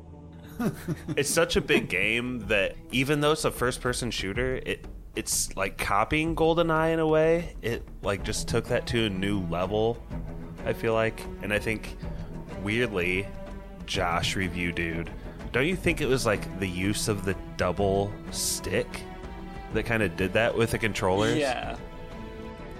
Oh, it was so fucking innovative at the time, right? It allowed for such a fluid control, made aiming so much easier. Because, like, what were we doing on GoldenEye? I think to aim around, you have to, like, hold R and then aim with the right stick. Whereas on Xbox, you're walking and strafing with your left stick, and you can just completely look anywhere with your right stick. Is that correct? Is that pretty close? Yes. One fond memory I have of Halo, I remember the day I got it, I remember staying up all fucking night and beating it. And the big third act twist in the game completely caught me off guard. I remember, like, my cousin had fallen asleep on the couch at the time. I remember waking him up like, holy shit, wake the fuck up. This is an interesting game because there is, like, a pretty cool story within it. And a lot of these games we mentioned are fun and have good memories and are nostalgic for different reasons, but the story of Halo, there's like just enough there that it's actually pretty intriguing. And that's just outside of the gameplay itself, which is also epic. There's also like all these like LAN parties made because of Halo. So a lot of people have memories of LAN parties and playing with like 16 people in someone's basement. I have really warm memories of doing that. And then there's also like these mini-series people made online. I think one was called Red vs. Blue. Did you ever watch that, review dude? Oh, I love Red vs. Blue. I think I watched the first 7 seasons. Eventually I did fall off. But yeah, I really liked Red vs. Blue. I remember my cousins came over to my house one time. We were out of town, and when we got home, they left a note like, hey, we took your Xbox and Halo. What the fuck? Like a ransom note? Yeah, basically. I was like, are you fucking serious? Play outside. I got to share a quick story. Similar. Sorry. I remember when I got the PS2, my best friend at the time that lived by me, like... I thought I was your best friend. You didn't know, but you were not the one that lived by me. So, anyways, the other guy. Damn. The one I was cheating on you with. I always suspected there was someone. It's all true. This is like couples therapy. I'm glad we're doing this. Yeah, okay. We've all talked about our dads. This is great. I'm glad we're here. Seriously. This is great stuff. Dude, this is like some serious group therapy. Yeah. So, after this guy was not my best friend in the neighborhood anymore. Yeah, he came over and was like, "Oh, our other neighbor's spending the night at my house. Can we borrow your PlayStation and your games?" And I'm like, how the fuck are you going to go over here and ask me to borrow my PlayStation and my games and you're not inviting me to spend the night? Oh, well, it's just us, man. And I'm like, no, fuck you guys. Get out of here. You're not borrowing my PlayStation? Losers.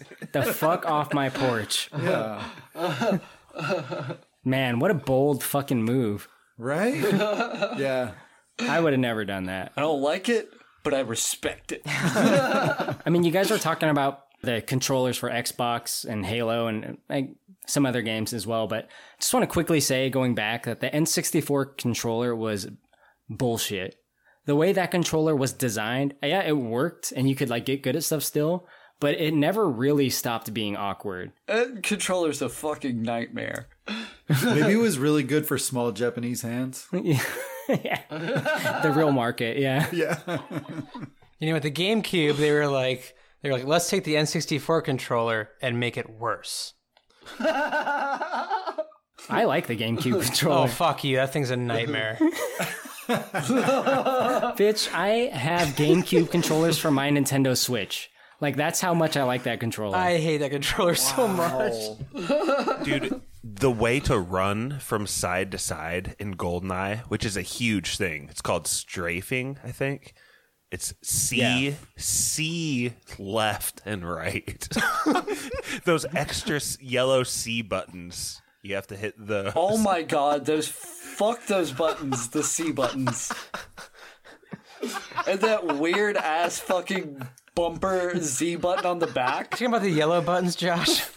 Yeah, those the are ones Cs. that were put there just for baseball games. And they were awkwardly put into other games. Oh, yes. Those were specific to the Ken Griffey Jr. game. Those were only put in for baseball games. And they were like, well, let's try it for other games, too. When I first played an N64, it was at a Best Buy, and it was GoldenEye, and I couldn't find the trigger button. And I looked at the menu that said which buttons to press, and it's the Z button. And I looked at the controller, and I was like, there is no fucking Z button. Z button. I didn't know how to attack. It's on the back of the controller. It's supposed to be like a trigger, but it never really felt like one. No.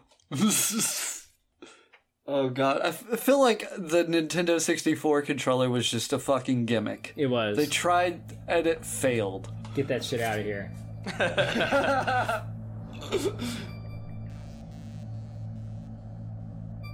Stevie, you played some Metal Gear Solid in your day, right?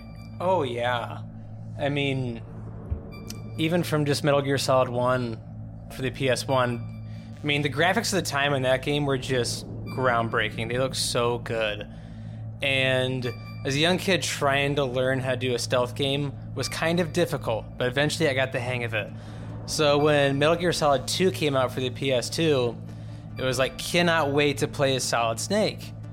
And what was so great about that game was, and confusing, is you didn't play as Solid Snake. Oh, I didn't know that. Fooled ya? No, like for literally 3/4 of that game, you're playing as Raiden. Yeah, I remember that was a whole, like, yeah, it was a marketing gimmick. Pull the rug from under you. Haha. And the game actually worked. That game fucks. Like, that's a really, really good game. It does? Wow, what a great extra add-on for a game to have. I'm telling you, that's bonus content right this there. This game fucks for only $39.99. Like, once you got past the awkward controls, it's a really, really good game.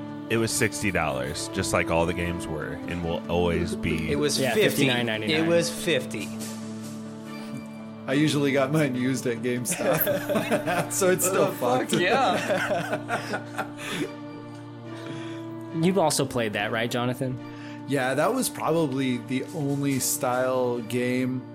I mean, I don't even really know. I'm not that much of a gamer, so I really didn't know what do you call that? Is that an RPG game? Like, what's the name for that, Steve? What type of game is that? Tactical stealth espionage? Stealth game. I mean, if you want to get technical. Yeah. Yeah. I mean, of that sort of, sub-genre of the wider genre of an RPG, that was probably one of the only ones that I really enjoyed and got into it. And I don't know if it was just like out of necessity because I was over all the rest of the games I had, but I really enjoyed a lot of that game. Just learning how to do that stealth stuff was just amazing. I remember watching my cousin play Metal Gear Solid 3 Snake Eater a lot. Yeah. A lot of games that I have memories of, I didn't actually play. I would watch people play. One of them was a PC game called Alien vs. Predator. And this was a game that existed before that was a movie. Oh, shit. I think it was also a comic. I remember my friend, Ryer, he's on our In the Army Now podcast. He lives in North Carolina. He was amazing at this game, Alien vs. Predator. And it's like a first-person game. You could either be an alien, a predator, or a human, like a marine in like a badass mech suit or something. He was always an alien. And just watching him dominate, I felt like, is this like real? Like, are you... Like, how is someone this good at a game? Like, years later, he told me that for a while, he was actually number 2 in the world on that game. Like, he played online, and he was that good to the point where he, at one point in time, he had the number 2 ranking. That's gnarly. That's pretty fucking epic. I had a friend that was number 2 in the world on Red Dead Redemption. Coincidentally, he was also number 2? Yeah. And dude, he literally did nothing but like sit on his couch and play Red Dead while his wife like went to work, and he would just bring in the money. I know that name. What era is that game? Like, what year approximately would that game have been a thing? Maybe like... Which one, Red Dead? 8 years ago. Yeah, Red Dead. Maybe like 8 years ago. Okay, so it's semi-recent. 2012 maybe, something? I don't know. Yeah. I see. I think I remember the hype, everyone playing that, and like you could do like a lot of like get a custom horse and get custom cowboy clothes and shit, right? Yeah. I'm gonna tell y'all a story you ain't gonna believe. It's about UFOs, big rigs, and barbecue. Well, I'm squishing armadillos out on Interstate. I want to talk a little bit about a PC game. There's a few PC games that I played a lot. Maybe next time I'll go into more. But there was one specific game that I played. Jonathan, you might remember this one. I think you recommended it. It's called Redneck Rampage. Yeah, dude, I had that game for PC also. Okay, it was you that recommended that one. And that game sucked, man. Like, it was so hard. Like, kids' games for PC back when we were kids were so hard. Either it was stupid shit like Math Blaster or something like that, like we played at school, you know? Yeah. Or Carmen Sandiego. Yeah, Where in the World's Carmen Sandiego. Or it was something like this that was like under the guise of a really cool, fun-looking game. It was so hard to play. It was gimmicky. So that game was a first-person shooter. It was Doom-ish, except you're a redneck. And I think the plot is like aliens come to your farm and they ain't taking your land. This is America and I got a shotgun kind of thing. Absolutely. Was it based in Indiana? I think it was a little more south. Yeah, this was like an Less Oklahoma. teeth. Less teeth.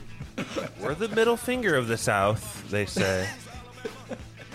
It was a very like flatulent game. Like there's a lot of like fart noises in it and stuff, and like gross kind of humor. I'm pretty sure they were drunk. Like you had to get drunk to like withstand the alien like attacks and stuff like that. Like the moonshine increases Yeah. your health, I'm pretty Right. sure.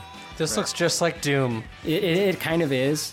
And I remember my dad had like a little like freak out moment when he heard about me playing this game, because his problem with it was that you drink the alcohol and that cures you.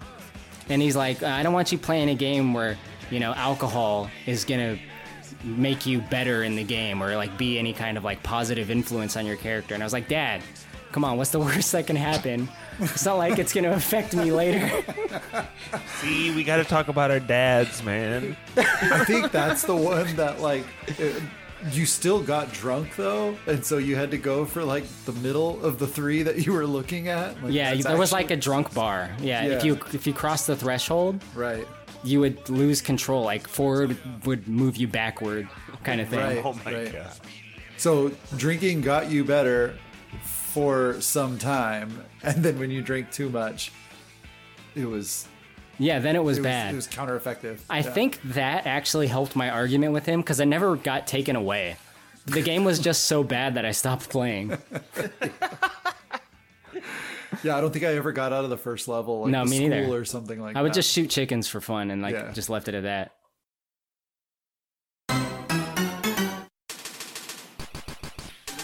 I mean, we've gone through most of the consoles. We're getting close to wrapping up. I just want to quickly talk about maybe anything we missed and some arcade games as well.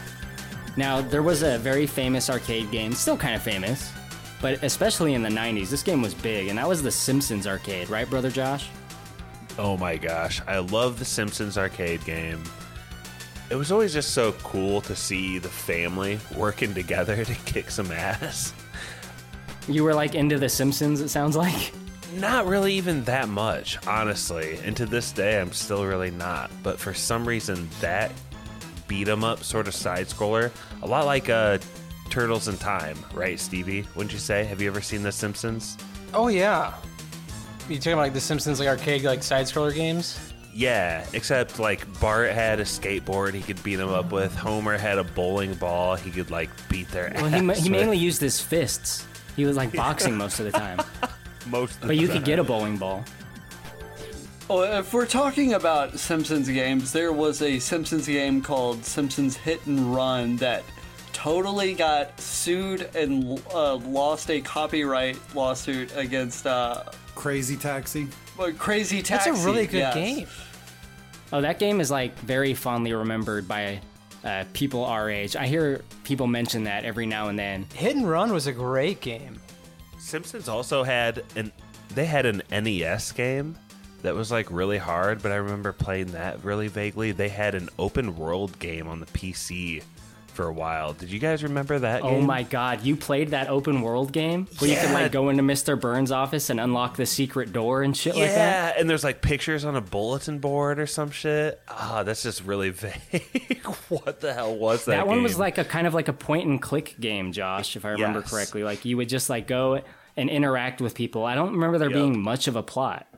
Yeah, I always felt like there'd be something like kind of naughty behind the next door. I feel like that's why I liked it back then. That's what Josh was waiting for. Yeah, I mean, there kind of was. There'd be like a guy with his pants down, and then you see his underwear or whatever. There was little shit like that.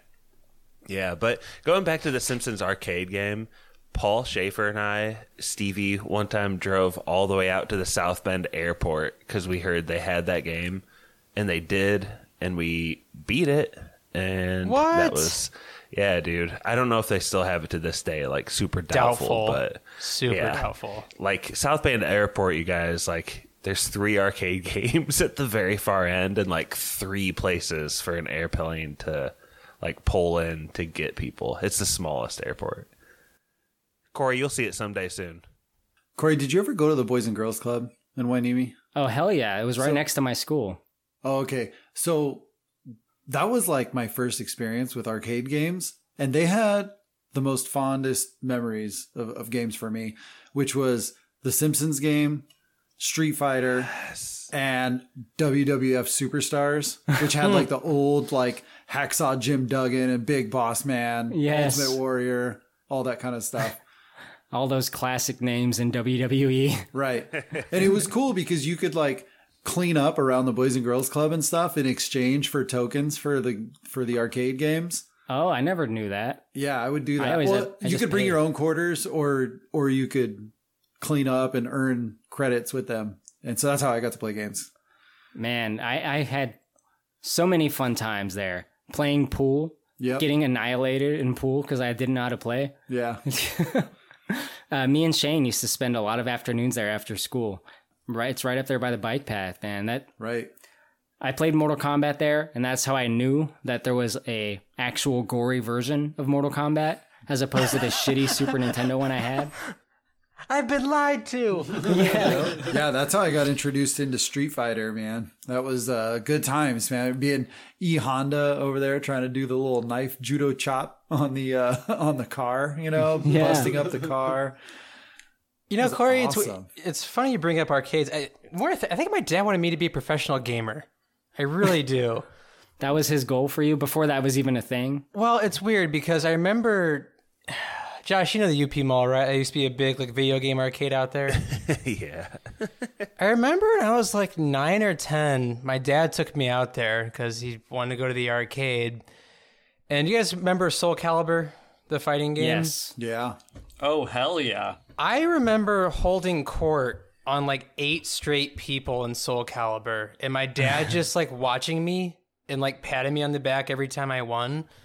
It's not like I was fighting children. I was fighting people in their late teens and early 20s and just beating the living shit out of them. He's running side bets. And I just remember my dad being good job.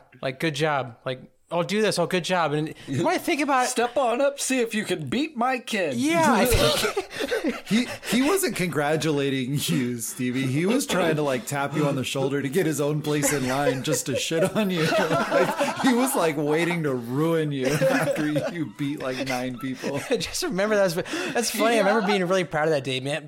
Man, I beat 9 or 10 people. That's awesome. And then, I think my dad just wanted me to be a gamer.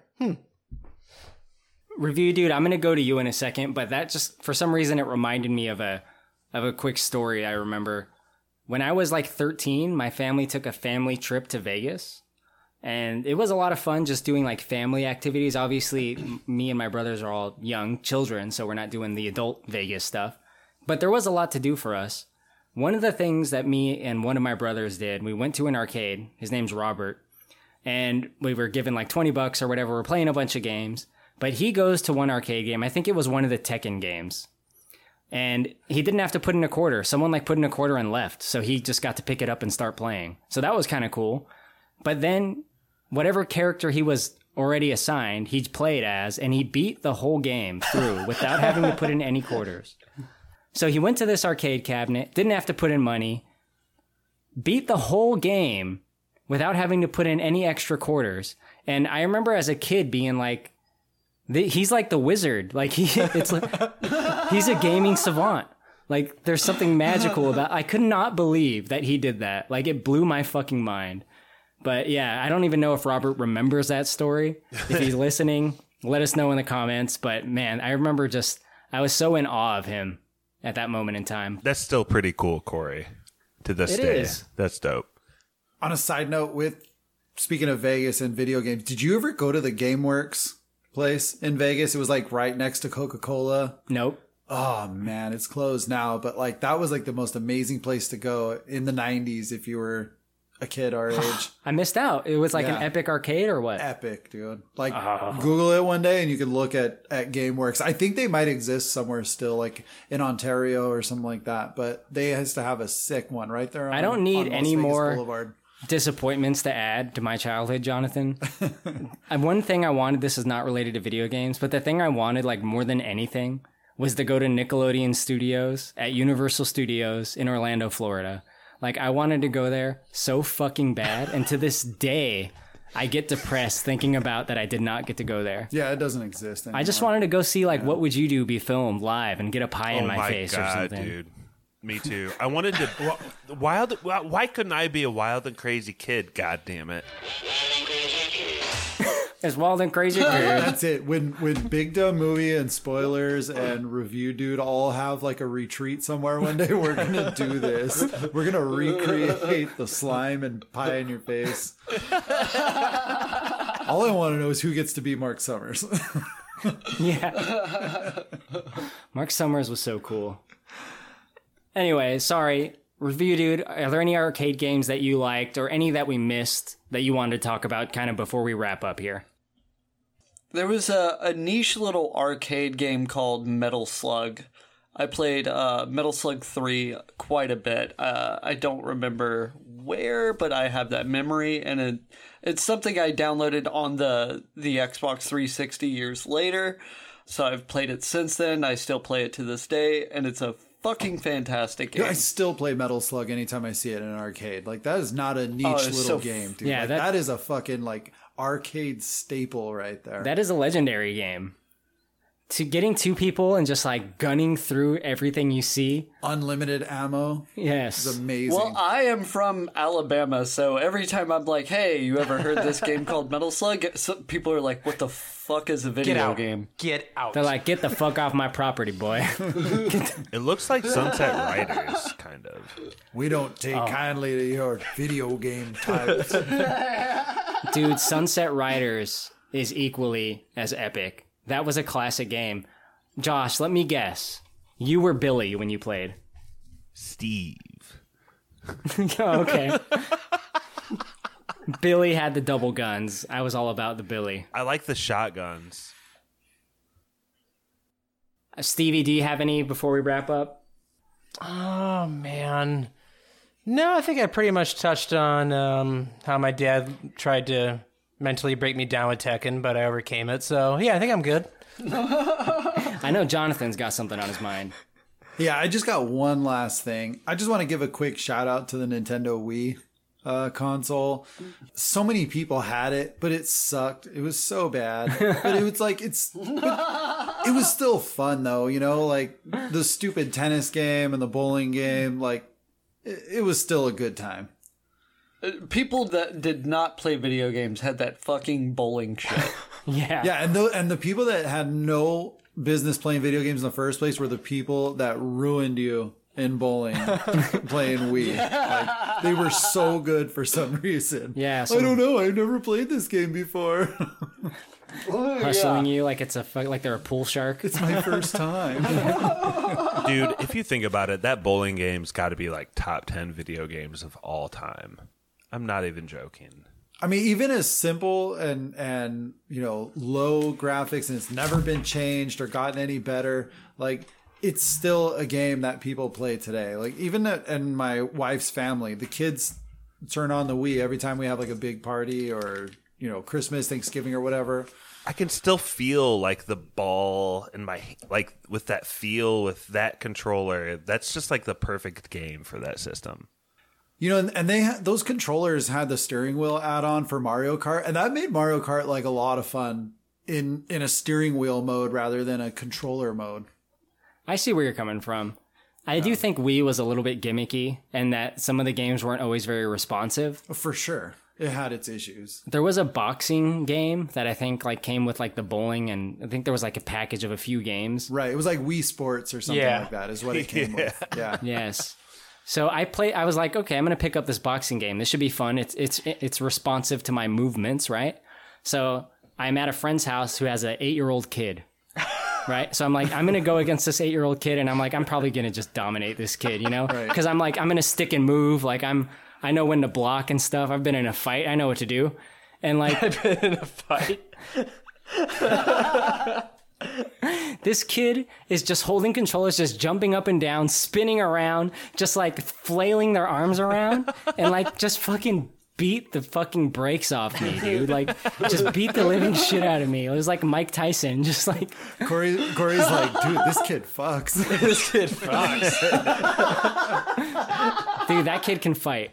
No, but for real though, I just want to say that the controls were not responsive. Like you could just flail around and win. I mean, that's bullshit.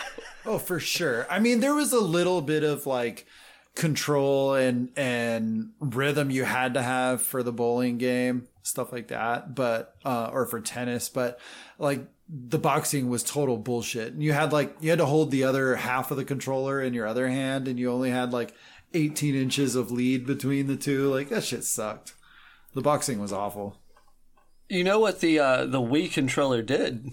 It brought back the Z button at the back of the fucking controller. Another reason to be angry with it, yeah. You know how many? I think it was like a conspiracy. The Wii with all the TV manufacturers, like all the kids that launched those controllers into their flat screens. Yeah, flat screens and Wii were coming out around the same time. Right. Later plasmas. Pieces of shit. Yep. Then they started getting into LCD, LED.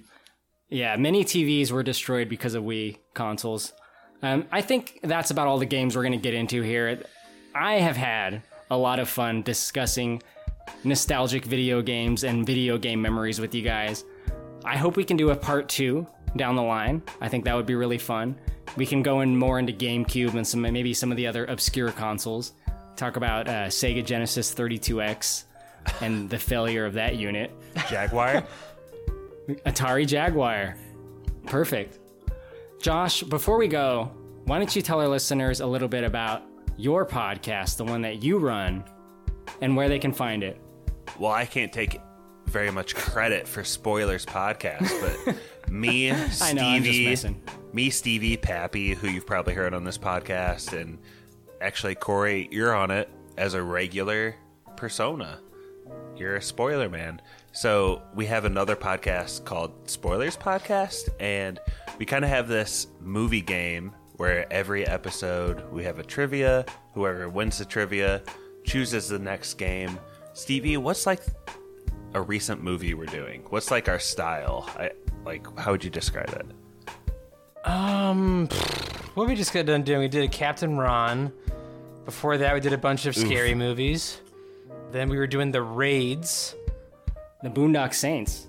What's Corey's style on spoilers? He's like, it's Pat. He tries to like sync spoilers, I think it's actually. It's Pat. Clifford was a great pick. He's a fucking sabotage. The Angry Inch, what was that? Hedwig? That was a great one. Hedwig was a great one. The Snowman. Great movie. You picked Snowman? Dude, Yeah. What's your problem, You fucking asshole. I thought Mikey picked that for some odd reason. Hey, dude. Corey fucks, all right? Corey fucks.